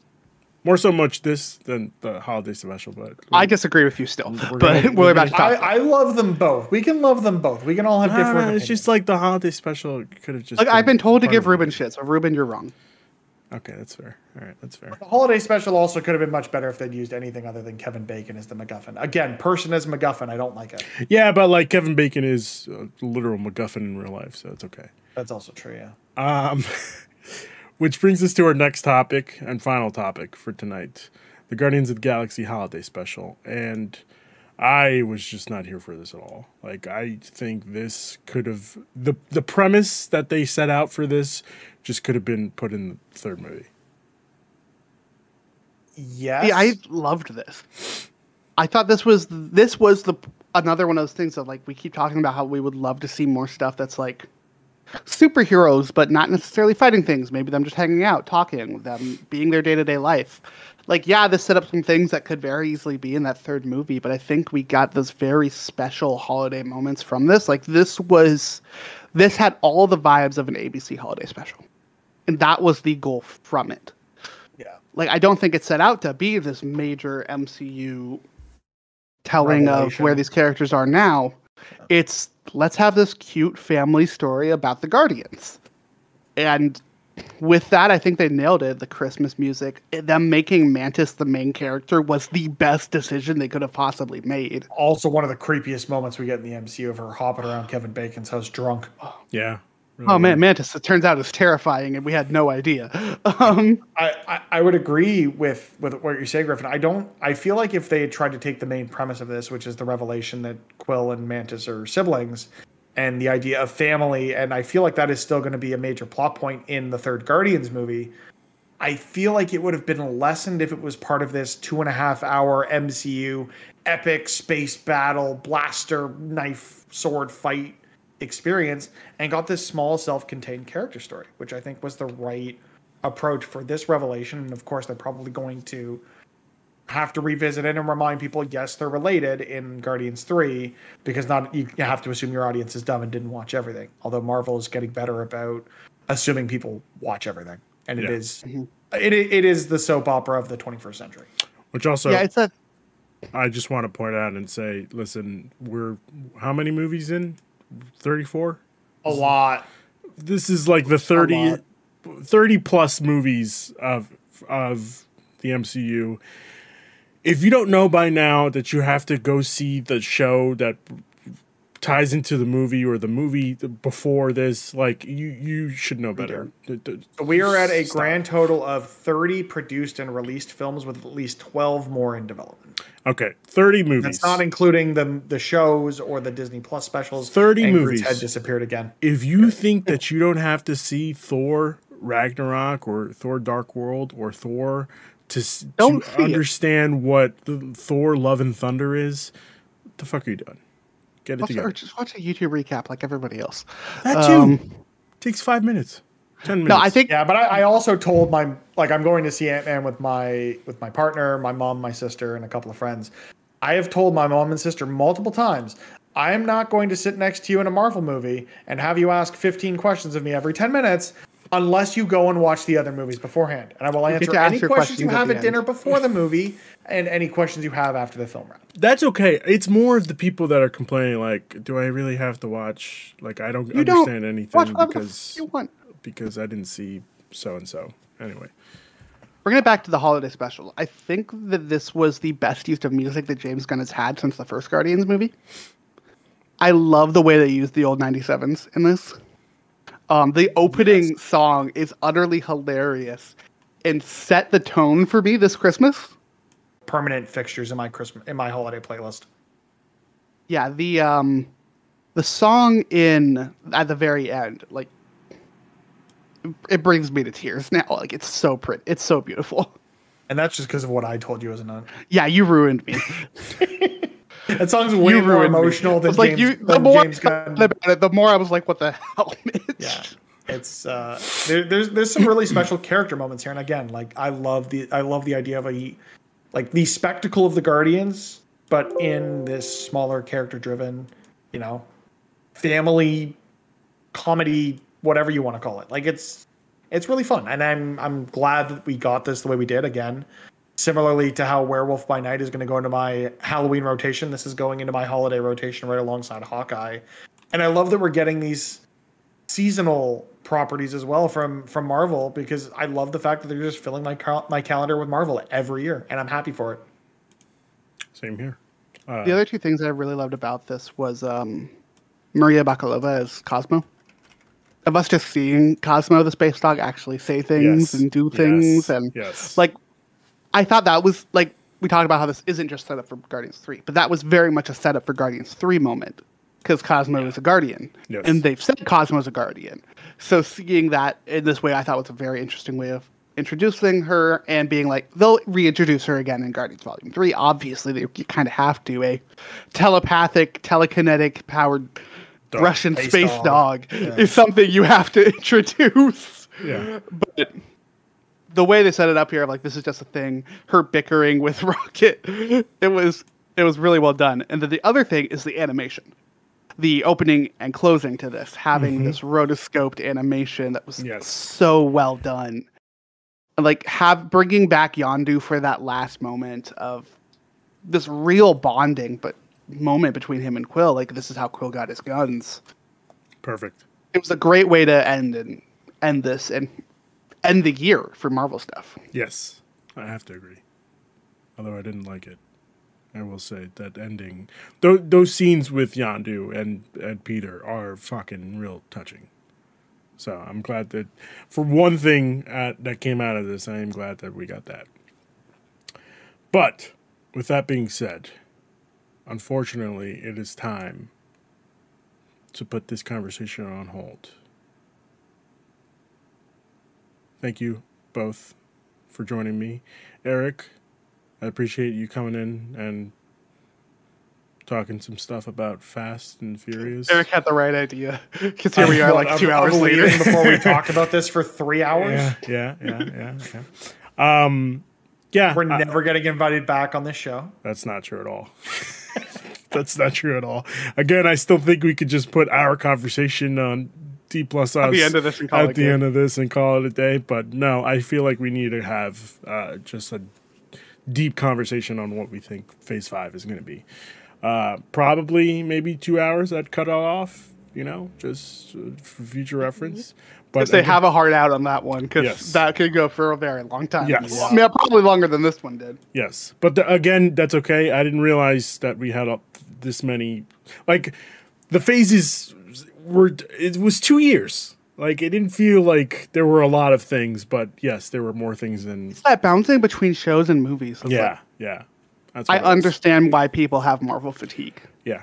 And I want us to hopefully get to a point with the MCU where you don't like it is must watch television and film for those of us who are like glued to Twitter and glued to the internet. But I really do think on its own, like what Griffin's doing of going and rewatching everything in timeline order, like I do think these properties will stand the test of time just because normal human beings will just spread them out and not feel overwhelmed by watching a new show every 6 weeks or having a new movie every 3 or 4 months. Like, it'll just be nice to have this as a, like, again, back to being a kid. And I had the 90s X-Men and Spider-Man shows on repeat on Fox Kids, and that was about it. And then I had burned through my VHS copies of those Tobey Maguire Spider-Man films. I'm absolutely jealous of kids growing up these days who have access to all of this content and go through it however they want. And I will guarantee you on this show, if and when I have children, they're going to wait a full calendar year between Infinity War and Endgame, just like Guy had to. Yeah, the right way. The right way. The right way. Some might say the cruel way. No, the right way. You have to make them earn it, Same way we did. But with that being said, Griffin and Mitch, where can people find you guys? Yeah, you can find us on Twitter. You can find the show at D+Us. But more importantly than that, we are also on YouTube. We are making a big push this year to do video content. So you can find us on YouTube at searching D+Us, plus sign us. And then you can find us on TikTok at D+Us, plus spelled out. We're doing a lot of fun stuff. We're doing trailer reacts. We're doing podcasts. We're doing other stuff that we have planned. Yeah. Twitter's a great place because we'll just dump all those links there. You can find them for the YouTubes and the TikToks because Griffin does a great job of editing, putting those things together because he's talented and I talk a lot, which is why we were here for 3 hours and I apologize. No, first off. Yeah, most of my TikToks are just us making fun of us or us recently just talking about how good Harrison Ford is. Yeah. I still think that Strange World is the Osmosis Jones sequel we never got. That's a pull from a TikTok you're going to have to go search up, okay? For sure. That's a pull from a TikTok from a show. You get what I'm trying to say. You'll find it. It's funny. We have a good time. Exactly. Actually, a really good one. Thank you both for joining me. I really appreciate it. I would say thank you for joining me and Eric, but Eric was a coward and had to take care of his child, I guess. I am hopeful to have you both back on for our Phase 5 discussion and beyond. But until that day, I'll have to say goodbye. I appreciate it one more time. Thank you for joining me. With that being said, have a good night.